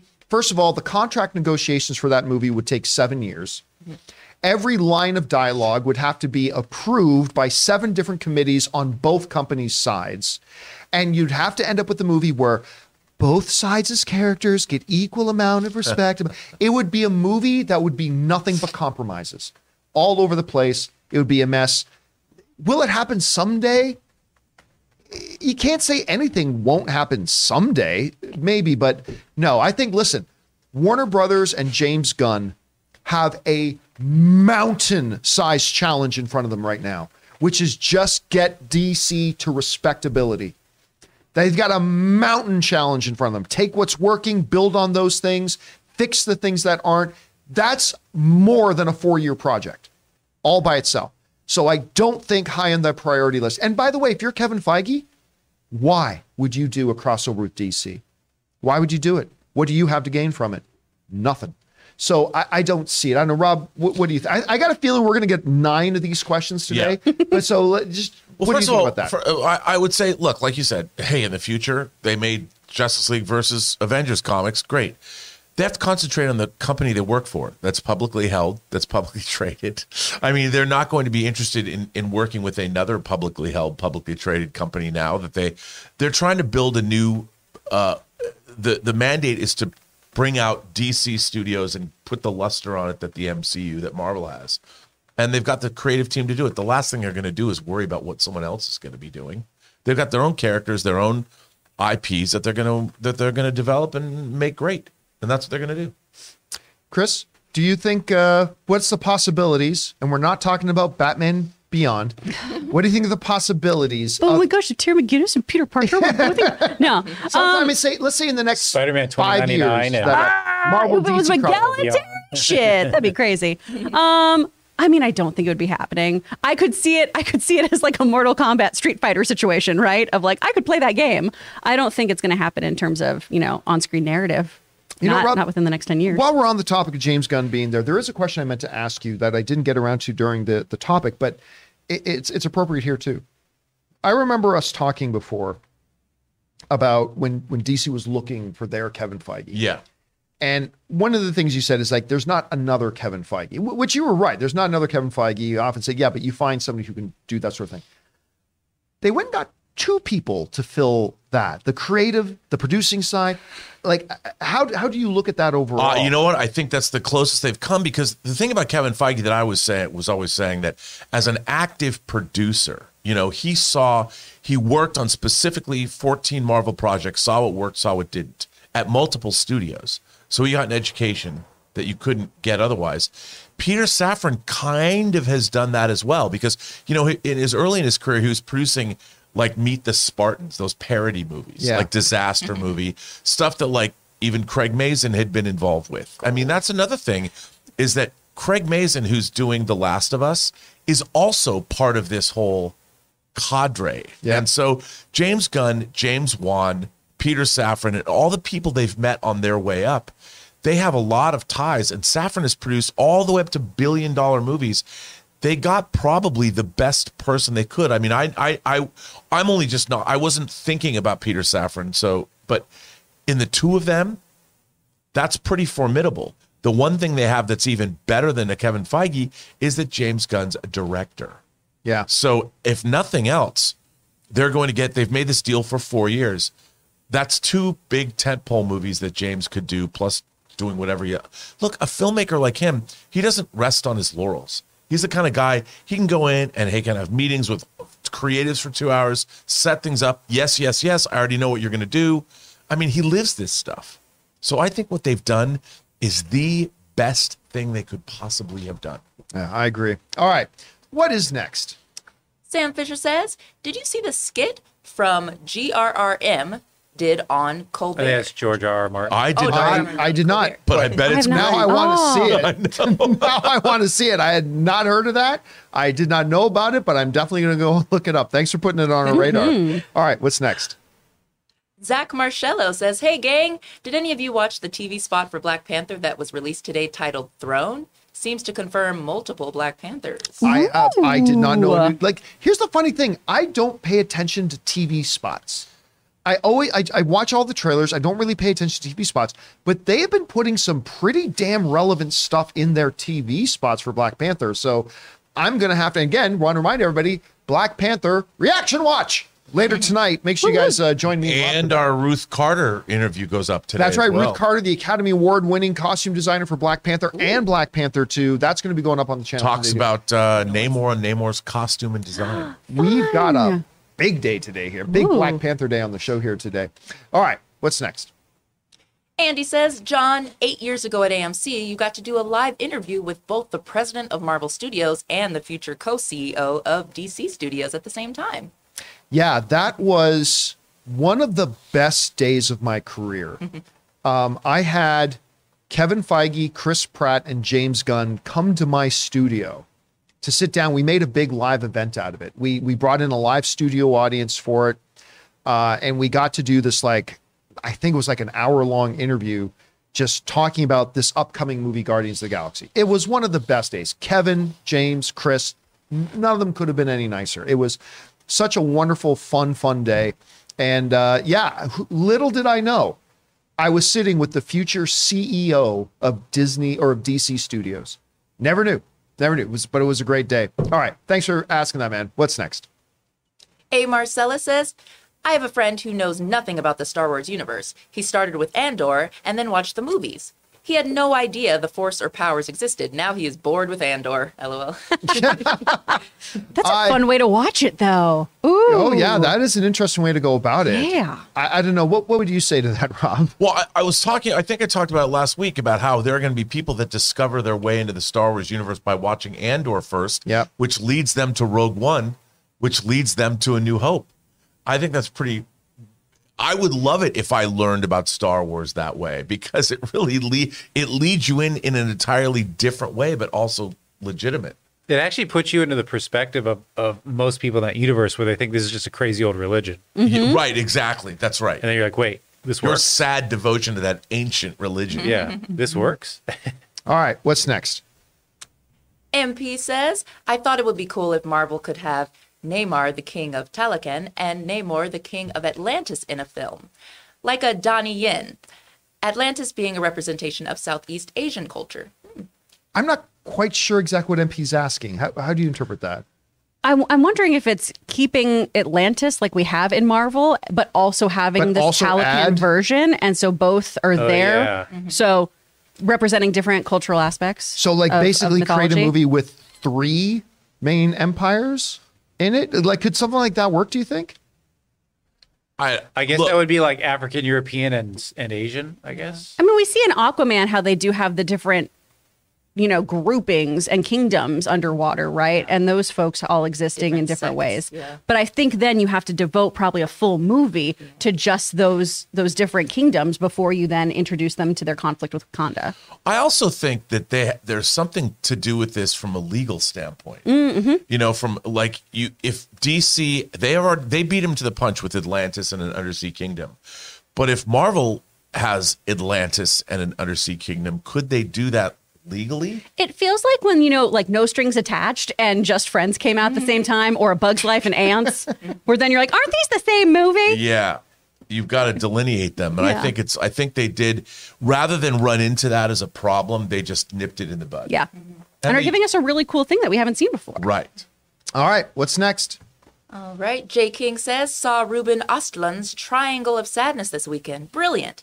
Instantly entered my top 3 of the year. Also, I see new Best Actress contender in Dolly de Leon. It's funny because somebody brought up Triangle of Sadness, and I totally didn't know what we were talking about. That was from some kind of trailer. No, it was from a movie, not just a trailer. Have you guys heard much about the film? Taylor was going to go see it. Did you see it? Did see it. Yeah, I did see it. I just think if they cut a half hour out of it, it would have been a lot better. It's just the jokes just dragged, and there was a fight. I talked about this yesterday on open mic. It lasted honestly like 15 minutes, but if they had cut it down to like 7 minutes, it would have been a lot. And by funnier. fight, you mean argument? Yeah, the argument. It wasn't was a 15-minute action fight scene. It was like just like a couple arguing. That's it. They live. What they were fighting about was funny, but if they had just cut it in half, it would have been a lot funnier. By the way, we were just talking about that thing we did with Kevin Feige. We pulled up a picture for this. This was a great day, and yes, Chris Pratt is that tall. But that was one of my favorite days. I got to be the moderator for the Avengers panel with me and the entire cast of Avengers. That might be number 1. I've moderated some panels in Hall H. That's really high, but this is a top 2. Best, most fun days of my career. And like I said, James Gunn, that was the first day I met James Gunn. And I've had a chance to meet him several times after that, but just an incredible, wonderful, awesome dude. All right. What's next? Let's see. Oh, CJ Rebirth says, wow, Chris, loved your anime reels on your site. Aw. I'm curious, though, if you're able to be in something by Crunchyroll or Funimation. Oh, CJ Rebirth, thank you so much for going and watching my stuff. I really appreciate that. Currently, I cannot be in things that are being done by Crunchyroll or Funimation because they are non-union projects typically, and I am a SAG-AFTRA actor. Hopefully, though, they will move forward and give union contracts to their actors so that those actors are paid what they should be paid, and so they also can opt into health care because that is really, really important to have access to, and SAG contracts make sure that you get the health care that you deserve. But thank you for watching my stuff. Great Yay. answer. All right, what's next? The Batman with a $50 super chat. Oh, thank you, Batman, very Whoa. much. Appreciate that, dude. So in 1 week, DC has established Black Adam in the DCEU, JSA in the DCEU, Henry Cavill's return, and Gunn and Peter taking charge. I smell something. Oh yes, it's in the air. I smell a DC comeback, baby. I think today is a day that we will look back on 5 or 6 years from now and go, I remember the day that they announced James Gunn was taking over. James Gunn and Peter were going to be taking over, and look at the state that DC's in now. And it's going to be, listen, I've been saying for a while that I really believe when David Zaslav took over Warner Brothers and stuff like that, I've been saying ever since that happened, I think there are very much brighter days ahead for DC films. And yeah, he swung the axe, and it's easy to swing an axe, even though it was pretty ballsy to swing the axe in some places that he did. Still, it's easy to do that. It's what can you build? And I'm telling you what, bringing back Henry Cavill, having Alan Horn as your main consigliere, bringing in James Gunn and Peter Safran to be, listen, again, we're not going to see the immediate effects of this in the next year or two. We're not going to feel the effects of it. It's not going to be till we get like 2.5, 3 years down the line that we'll really see the tangible results of this. But I think they've laid some great groundwork here. You know, Tuesday, 6 days from today is November 1st when they take over. Yep. I mean, I'm expecting a big announcement of something. I agree. I think day one they're gonna come out with some big announcement. I don't know what it'll be. I'm not even gonna speculate. No, but I think it'll be something big. It's going to be Batman Beyond. If it is, lunch is on me for everybody. If it is, all right. What's Starring next? Tom Holland. No. By the way, it's not going to be Batman Beyond, but it'd be cool if it was. Very nice. J Master with a $20 super chat. Thank you, Jay Master. Appreciate that, man. Breaking per Marvel. Rihanna's new song Lift Me Up releases on Friday for Wakanda Forever was written as a tribute to the life and legacy of Chadwick Boseman by Thames Ludwig Göransson, Rihanna, and Ryan Coogler.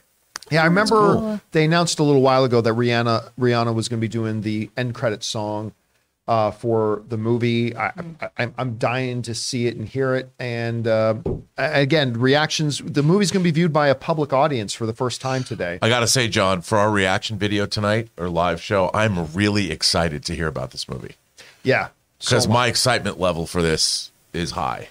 yeah. Now I'm not going to lie. I've seen a little bit of it. But nothing that answered any of the important questions, like as far as identity, who ends the movie as Black Panther. So I know none of that. I really don't. The stuff I've seen looks really interesting, looks really good. But I'm really excited to hear how this hits people tonight, and I'm excited for that. Now, is there going to be an embargo? Like, can the trades review this tomorrow? Here's the thing. Technically speaking, a premiere is a public viewing.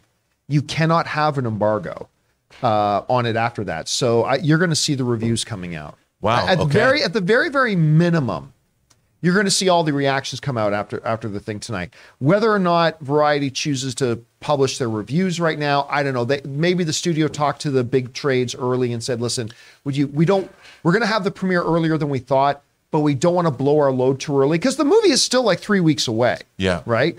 So we don't want to blow our load too soon. Can you?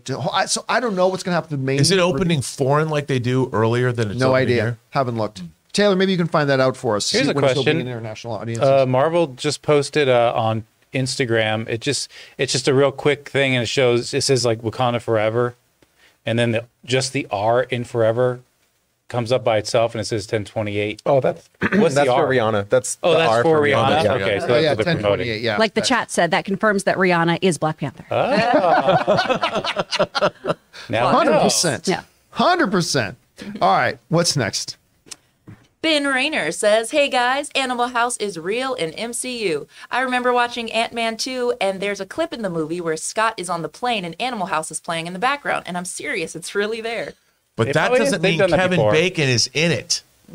Because if he's in Cocktail, he's not necessarily in Friday the 13th or Animal House.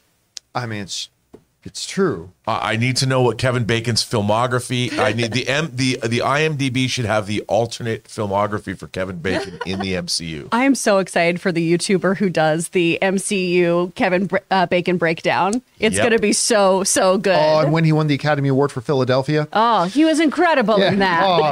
The real question: Flatliners. Was he in Flatliners? Or did Flatliners even exist? Did it exist in that universe? Was there a Brat A lot of Pack people in ask the that MCU? anyway. Yeah, I know. Was he? You know what's funny, Rob? Remember that list of 3 actors I listed today about the great? He's a 4th. Well, He's what's in there. really going to And be the same weird, idea too. Sorry, as a young actor. in Deadpool 3, what happens when Shaw meets Kevin Bacon? What if the Hellfire Club? How's that going to work? All right, what's next?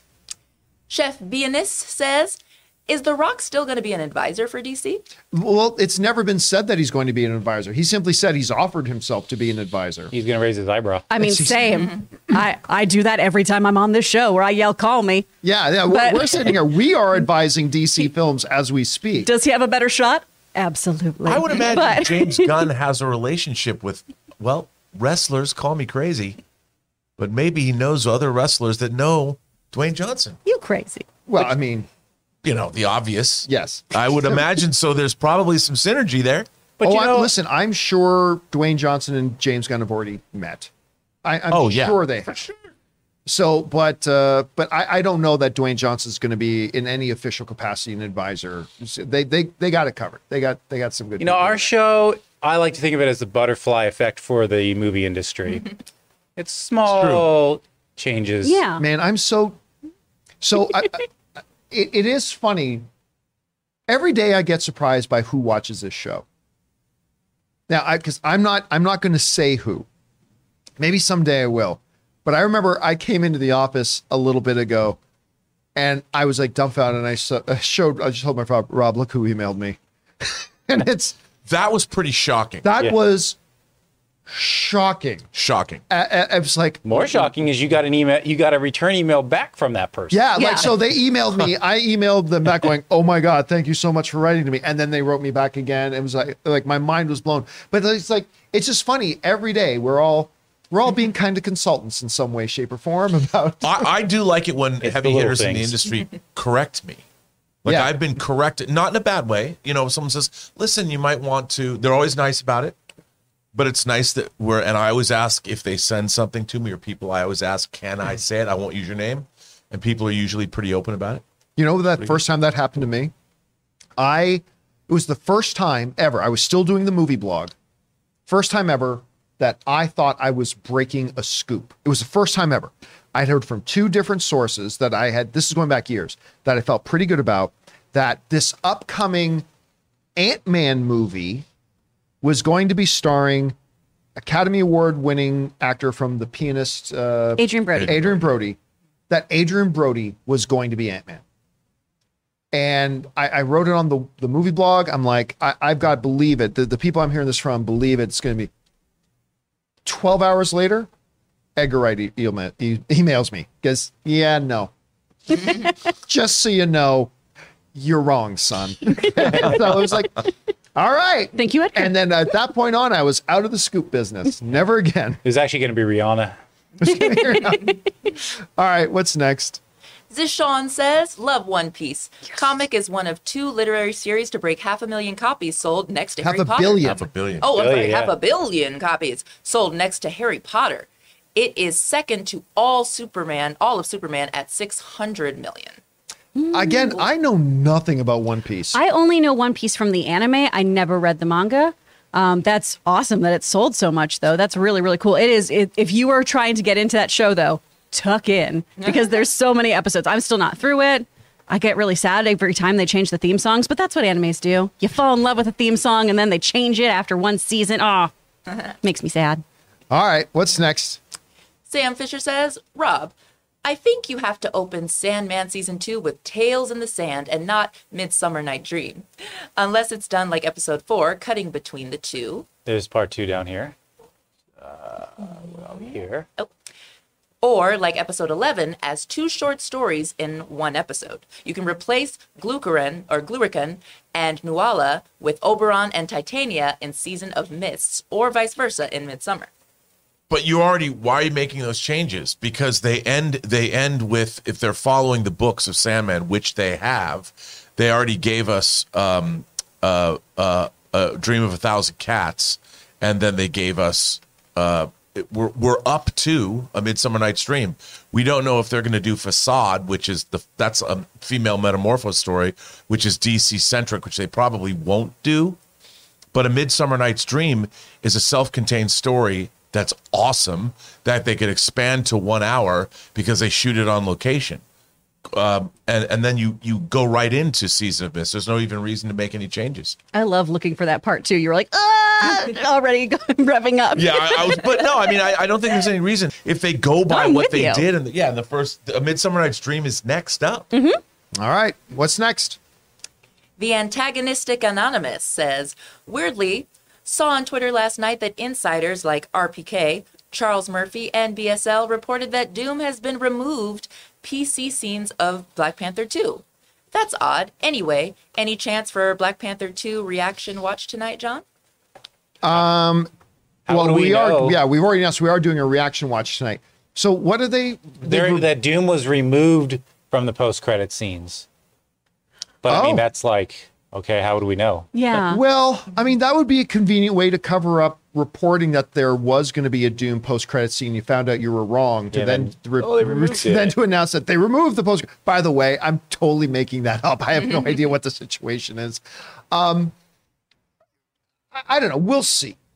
First of all, when you can't. It depends how far down the line they were. But if they removed a scene from the end of a movie, that's not the easiest thing in the world to do either. Unless it's a post-credit. Yeah. Well, yes. Post-credit, then it is the easiest thing to do, right? But still, I mean, you've still got to mix it and get it out to all the different places, and you have to have all the metadata created. I mean, it's still a problem. And then why would it be there but then removed? Yeah, that's the thing. Why wouldn't they know?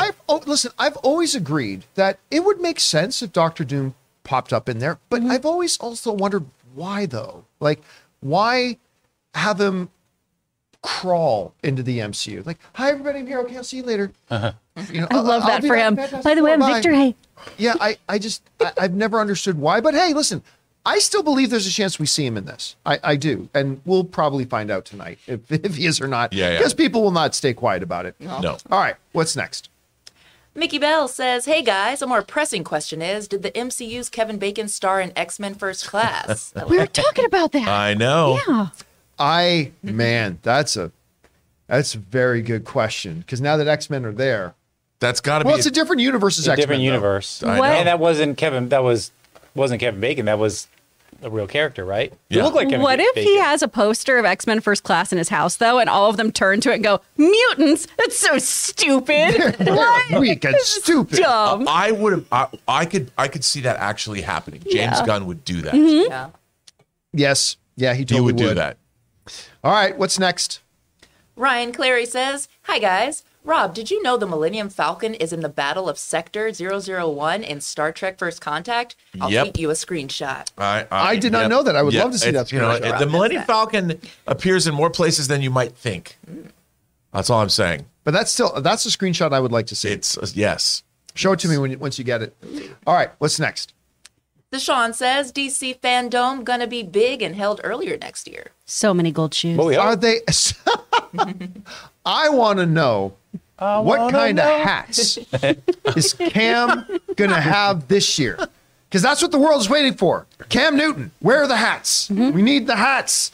Oh my God, the last DC Fandom was such a fucking train wreck. It was such an utter dumpster fire.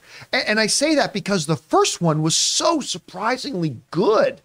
That first one they did really surprised me by the high quality of it. I'm actually, good. By the way, is this official? They've announced they're doing another DC I don't know. No, I think he's just saying like it's going to be fire. Yeah. Next. No, this one should be lit. Because I don't think there's going to be one. I mean, if they've already announced one, then I stand corrected. But I don't I don't think they're even going to do You think another the last one was such a festering turd that they're not going to do this again? Well, and the pandemic's behind us, That's all fair. that kind of stuff. Is the need even there to do it? But they so dropped the ball in the last one. It was criminal.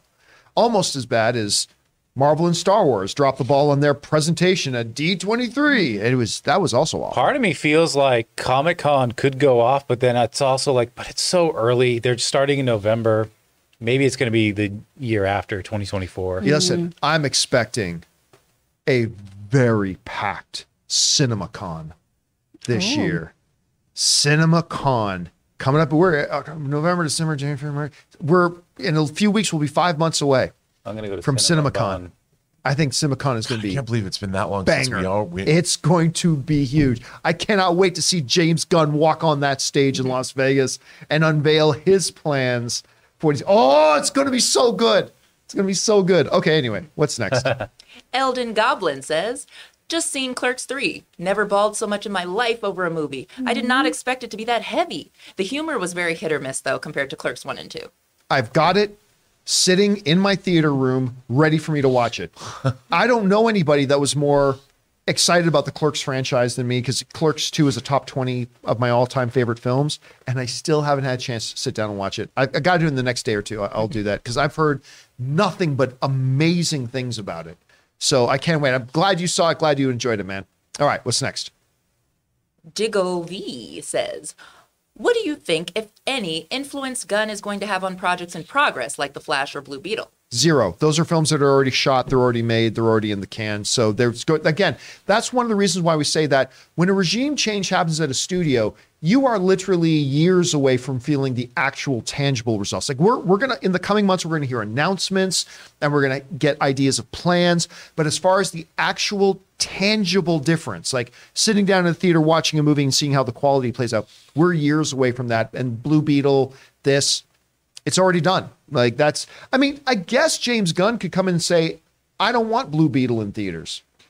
That's now under his purview to say. He's the president he's the chairman and CEO of that thing. He could do that, but I don't think he's going to. So yeah, you're going to feel zero effect of James Gunn's presence in The Flash, zero effect on what we just talking about too, Blue Beetle. What else they got coming out? What else is coming down the pipe? Shazam, Fury of the Gods. You're not going to see zero effect Flash. on Shazam. Yeah, so it's Aquaman. going to be a little while before we get to see the effects of it. All right, what's next? Jai CSC says, has WBD had this partnership strategy in mind from the beginning? Was Gunn in place for months and WBD have just spent all this time looking for his partner? Well, I mean, considering how much Gunn and Safran have worked together before, and the fact that I don't see them going out and giving a director the solo reins of it without that producer partner being in there. I have a feeling this was always a package deal. Now, let's not forget, they were also looking at Andrew Lin, but Dan Lin. Sorry. There was never an official offer made that just had to sign. So I don't know if they were pursuing both of those at the same time and to see what would shake out and what would work out properly. I don't know if they were talking to James Gunn and Safran first and then was having Lin lined up as a possibility if that didn't work out, or if it's the other way around. Don't know. I bet it was something, because they said that in one of the articles, I think at Deadline, they talked about how James Gunn and Safran were like consulting, because Dan Lin had been a studio executive at Warner Brothers. Yeah. So I'll bet it was one of those things successful executive. Very successful. He left and started his company. I'll bet at some point they're like, well, and you've got Safran doing Aquaman and Fury of the Gods. They're still finishing those. I'll bet at one point Zaslav said, well, why don't you guys do it? Like it was something that occurred to them in a meeting. And they were like, I bet it was something like that. I mean, I don't know. I have no idea. And they because that's such an unconventional way. And I think, again, I'd like to believe that was David Zaslav like thinking out of the box. I think only he would do it. I don't think anybody else would have done it. No, I don't think the only other person that would have done this, who I think was probably the impetus for all this, is Alan Horn. Yeah. I think it was probably Alan Horn, David Zaslav sitting down and Horn going, let's try this. Because we know he consulted. We know Zaslav, before he took over Warner Brothers, he was talking to a lot of people. Listening tour. Yeah, he did the listening tour. How and I'll bet he was like, why don't you guys do it? I mean, that seems to me that was a decision that was probably made, maybe not in haste, but a great decision. All right, what's next? Andy says, I always thought that maybe WB would tap into James Gunn to forge the creative direction of a DC shared universe. I didn't think they'd actually do it. Again, I really thought they would do what is normally done. Like in sports teams, you lost your coach, go find another coach that another team fired and bring them in. And there's nothing wrong with that strategy. There's a lot of success in that strategy. That's what I thought they were going to do. And I have no problem with it. I'm sure they would have got somebody good. This is not something many other studios would have done. And I think you're right. I think anybody outside of a David Zaslav and Alan Horn, I don't know another studio makes this move. And maybe they'll live to regret it. Or this could be as good as we think it could be. So, yeah, you're right. This is why it caught me so much by surprise, but it's great. All right, what's next? Super Texas Shark, or South Texas Shark, they said Super Texas earlier, just got my AMC Nicole Kidman shirt from Etsy. Yay! Oh, I've had mine for a long time. I've had mine for a long time. I don't know if I still have it, but I mean, no, I know I still have it. You guys have seen it. But yeah, that damn Nicole Kidman. That's so bad. I love Nicole Kidman so much, but damn, that thing is so bad. All right, what's next? James Argenta says, could Theo from Rings of Power be the Witch King? One of the last times we see him is cheering Halbrand and Sauron. No, because they were kings of men and ring bearers themselves. And I don't think, I mean, I guess they could see maybe Theo becomes king of the Southlands. I mean, Isildur becomes a king. Yeah. So. Yeah, so maybe Theo becomes king of the Southlands. Maybe. King of the bowl cuts. Yeah, the king of the bowl cuts. I guess I shouldn't reject that show out of hand. I guess that is a possibility. All right, what's next? Dialdar says, I think Gunn would be perfect for Booster Gold or Plastic Man. I would love to see a James Gunn Plastic Man. Oh my God. Gail Simone always talks about how she's writing it with Ben Schwartz in mind when she does runs of it. And I want that movie. Oh, man. Or at least he would shepherd it into existence. Yeah. All right, what's next? Tim Platt says, Black Adam never has a movie I actually liked annoyed me so much. Oh, listen, no. It's the funny thing. I remember the first conversation Rob and I had after both of us had seen Black Adam. And I believe my exact words to you were, I have never seen a movie that was this bad that I've enjoyed so much. Yeah. I mean, there are so many things wrong with Black Adam, but I would be bold-faced lying if I didn't tell you that when I came out of the theater, I was smiling and I had a really good time. I enjoyed that movie. I feel that way about Hudson Hawk, the Bruce Willis Right. movie. Hudson. Yeah. It's not a great movie, but I love it. All right, what's next? The Richard says, Aloha Campy Anniex. Campy Anniex. Gunn, I see Dark Batman Beyond a la T2 Terminator plus, 2? Terminator 2 plus AI. Bat future forever. Yeah, see, I would say that's a possibility, except for one thing. James Gunn is intelligent. And being intelligent... Only one who doesn't want this. Just let it happen. Just let it happen, There's a Leon. reason it hasn't happened. For 10 years, I've had people tell me, in the next couple of years, John, we're going to have a Batman Beyond. I've said, no, we're not. No, we're not. And for 10 years. Why And, don't you want me to be happy? I don't. Crushing her dreams. why don't you want me to be Why can't I have nice things? He's in the Arkham games. Yeah. Hey, listen, I've said this before, I will say it again. Spider-Man Into the Spider-Verse, I believe, has made a Batman Beyond animated movie a much more realistic possibility today. I wouldn't And be mad I'll about even that. say, as much as I just joked about it, I actually think James Gunn, who is a dice roller, who is unorthodox, who is a risk taker, I think James Gunn, being now the CEO of Disney Studios, while I'm not saying it means there's going to be a Batman Beyond movie, I think it increases the chances for a Batman Beyond movie. So I think the likelihood and the possibility for a Batman, if you're somebody who's looking forward and wants a Batman Beyond movie, I believe today, there is a better chance of it happening than there's ever been before. So we'll see if that ever comes to fruition. thank you. Denis Villeneuve needs a job after Dune 2's done. Yeah, because I'm sure that's At what Warner Denis Brothers. Villeneuve wants to do. He wants to do Batman Beyond. Hey, 2 for me, 1 for them. He can do that. You know? on, man. That dark, like They gave him 2049 that. style soundtrack. Yeah, I mean, there's that. All right, what's next? Quality not included. My wife and I have been binging some classic Canadian cringe. Degrassi, The Next Generation. Okay, Dib. true story. Last night we had some friends over. We had a games night at our place. We had a few friends over, and we had just put a Sonos surround sound system in the theater room. So we went in, and the music that we put on when we're testing speakers in our house is Started from the Bottom by Good Canadian Kid Drake. And we're playing that just so we could all experience the sound in it. By the way, Sonos, oh my God. Experience the sound of it. And our girlfriend goes, I just can't see him out of a wheelchair. It's Jimmy. And then it's all I can see is Degrassi when I look at him. So it was pretty fun that you brought up Degrassi now. Were you ever an apostle of Degrassi, Rob? No. I was too old for that. I did see some episodes. That's the guy who rocks Blackpink t-shirts. Tell me again how you're too old for Degrassi. Well, yeah, there's that. Well, the black girls in Blackpink are in their 20s. Just saying. How is this helping you right now? All right, what's next?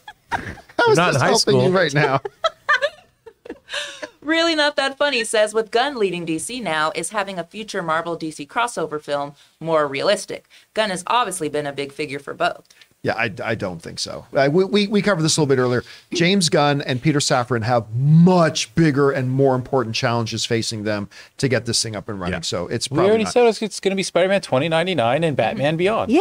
Yeah, Crossover. there you gonna be go. great. There's the ultimate team up. Terry and By the McGill. way, just so you guys saw it, By the way, I I wanna mentioned see that that I movie had now. my. Yeah. Everybody wants to see that movie now. I was mentioning that I've got my Nicole Kidman shirt. If you have not seen it, is there any way you could raise just that gotta up? Scroll down a little bit. Yeah, there it is. That's me and my. That's a great shirt. Anne bought me that shirt. Like coming out of the theater one day, she's like, I got to get you that shirt. So yeah, there's that shirt we were talking about. I'm All surprised right. they don't sell those at the AMC theater. They should. Oh God, you know the money they would make. Yeah, Yeah. a real one, a whole slew of them. Design them like club shirts or skater shirts. I want and a make hot them toy cool. figure of Nicole Kidman in that suit. That would be my first hot toy. Well, they are making Batman Forever hot toys. Maybe they'll make a chase. Oh, if they do Chase, I could. Yeah. There you I'll go. put That's glitter it on that right little there. suit. I know. Oh my gosh. And red hair. Just All right, what's next? Matt Sanders with a $20 super chat says, kind of genius that there's 2 people in charge of DC. Really think that's smart. First of all, Matt, thank you so much for sponsoring us on that level, man. This is really generous of you. And again, it's not even something I thought about. Going into it, we were always thinking about single names. And listen, dual roles do present certain challenges, right? We have seen in the past 2 heads that don't get along, and then that can cause problems. But I've never met anybody, even James Gunn's ex-wife loves James Gunn. I mean, that's the thing. Like, I've never talked to anybody in this business that straight up did not love James Gunn. And so, and him and Peter have a long-term working relationship. I think this is going to work really well. And again, surprised me too, but I think it was a great move. All right, what's next? Sean Ryder says, do you see DC Marvel live action crossover happening in the next 20 years? Maybe not realistic, but seems fun someday. Look, in the Hollywood business, 5 years equals an eternity. So in the next 20 years, I mean, anything's possible. Anything's possible. But like in the more immediate future, when we can actually make some tangible guesses, I don't see it happening in the next 7, 8, or 9 years. But hey, 20, anything can happen. All right, what's next? Andy says, there's no other Kevin Feige right now with both creative vision and executive expertise for Zaslav to find. So I think getting a person for each role was perfect. I mean, yes. And also you got to remember, Kevin Feige wasn't Kevin Feige when he started. Remember, the Kevin Feige we have right now has also been forged by 15 years of doing it. He's grown to this point. But I would say this, and Rob, I think you were alluding to this a little bit earlier. What DC has done here, by getting the two people. I think the one thing that they've got now that even Kevin Feige doesn't have is that you've got a CEO and head of the studio in James Gunn that is himself a director. And when he is dealing with and negotiating with and being creative with and consulting with the other directors they're going to have on their projects, he is actually speaking from firsthand knowledge.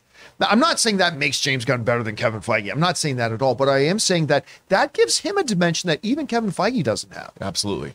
And that could be really interesting when certain directors are looking at working with those projects. I just think it could be very interesting. Plus, I mean, the relationships that both Peter Safran and James Gunn have are wide-ranging. Yeah. Because Gunn's been in the business for a quarter century, and Peter Safran has almost as well. I mean, at a point where James Gunn was working at Troma, but still he was making movies in the mid-90s.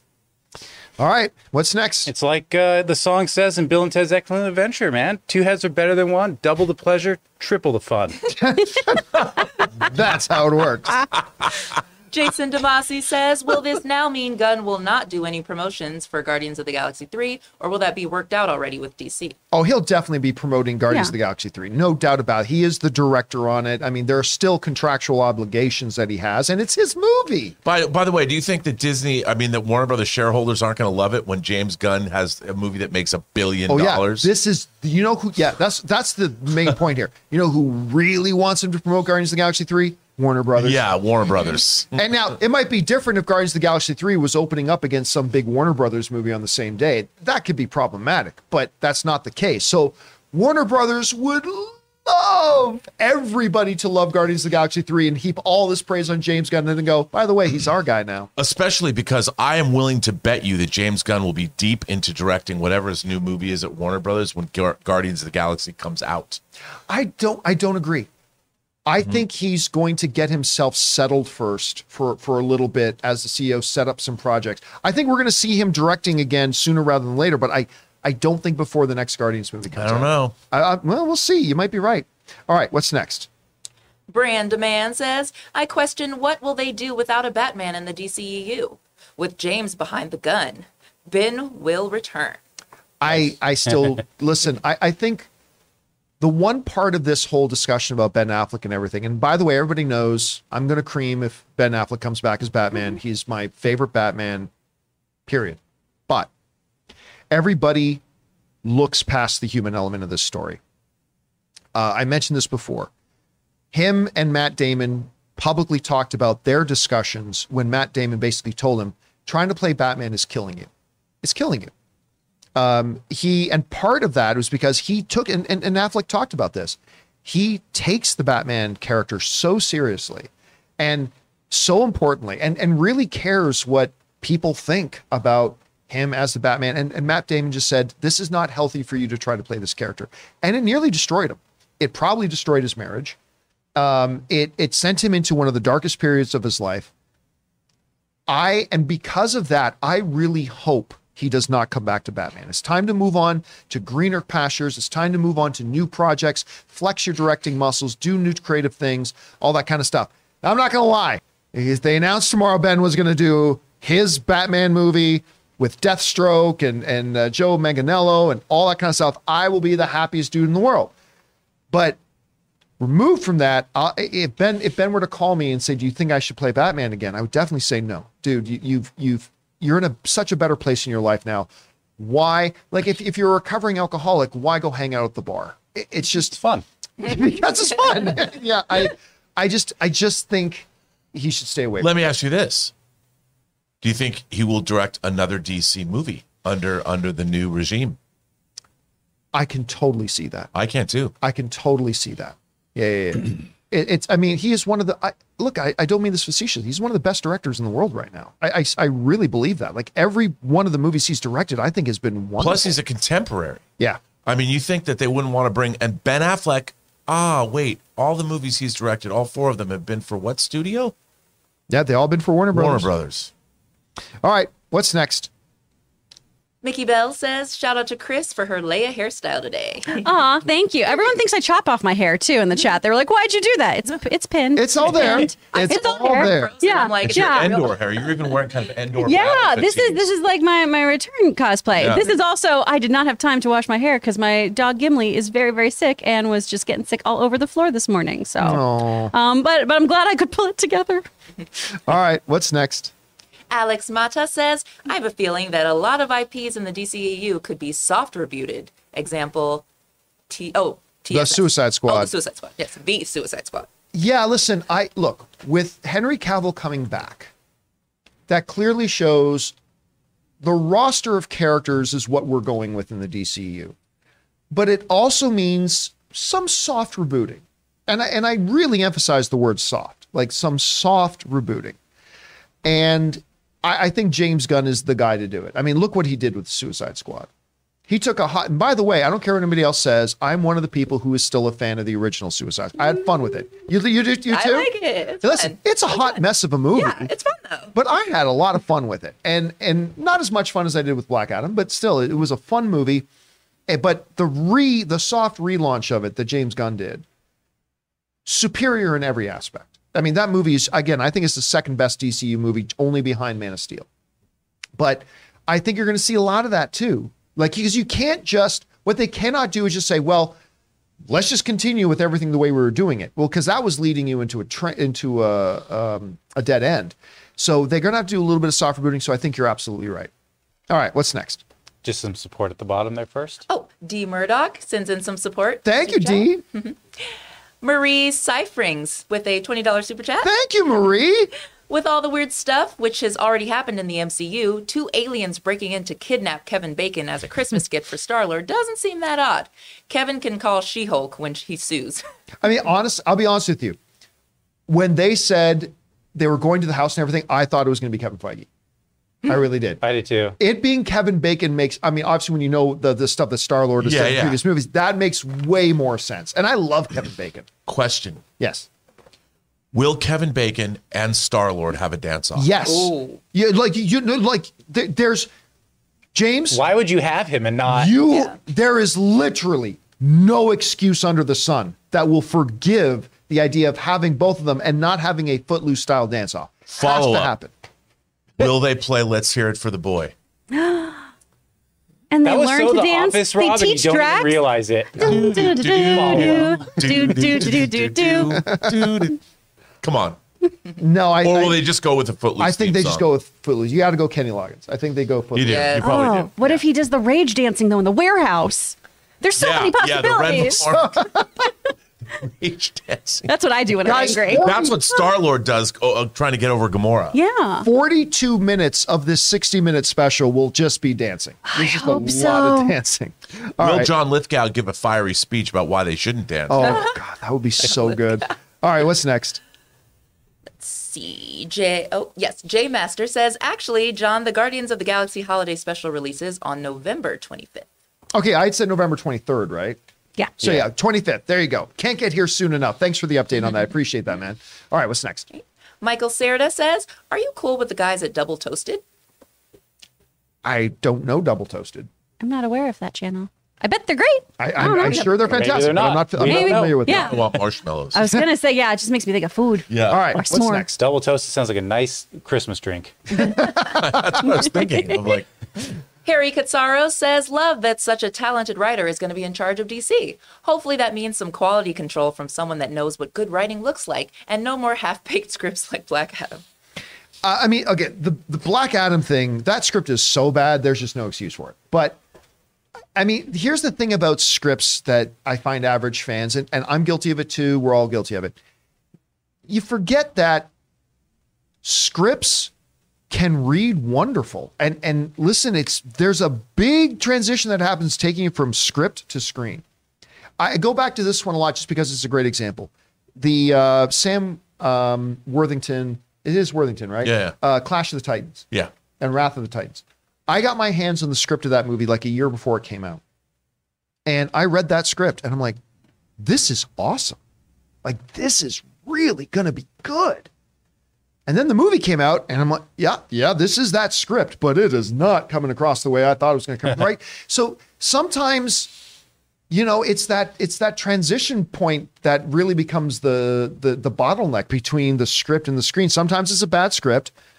Sometimes it's a script that reads great, but you never know. Like Kevin Feige's talked about this too. Like you just never know. You can be on set, you can think this movie's going to win our Oscars and stuff like that, but it's not until you're in the editing room and you're actually putting the movie together do you really know if this thing works or not. Rob, I'm sure you've had more than a couple of those experiences. Yeah, I mean, it really comes down to what's on the page is not what you see. And that's where directing comes in. Knowing exactly what shots to use. And I think a lot of the time in a movie like Clash of the Titans, they had a lot of visual effects that are pre-vised. And when you look at, there's a lot of people that think, oh, we're done here. And it all just, it doesn't coagulate. It's like making a souffle that doesn't rise. Ooh. You know what I mean? What an analogy. You've been watching lots of Bake Off?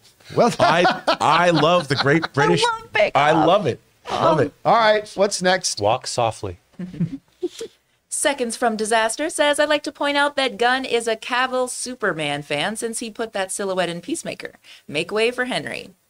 Oh, I don't know officially if he is. I like to believe that he's a big Henry Cavill Superman fan. And I also believe that they probably gave James Gunn a quick call. Listen, we are putting Superman in the end of Black Adam. You cool?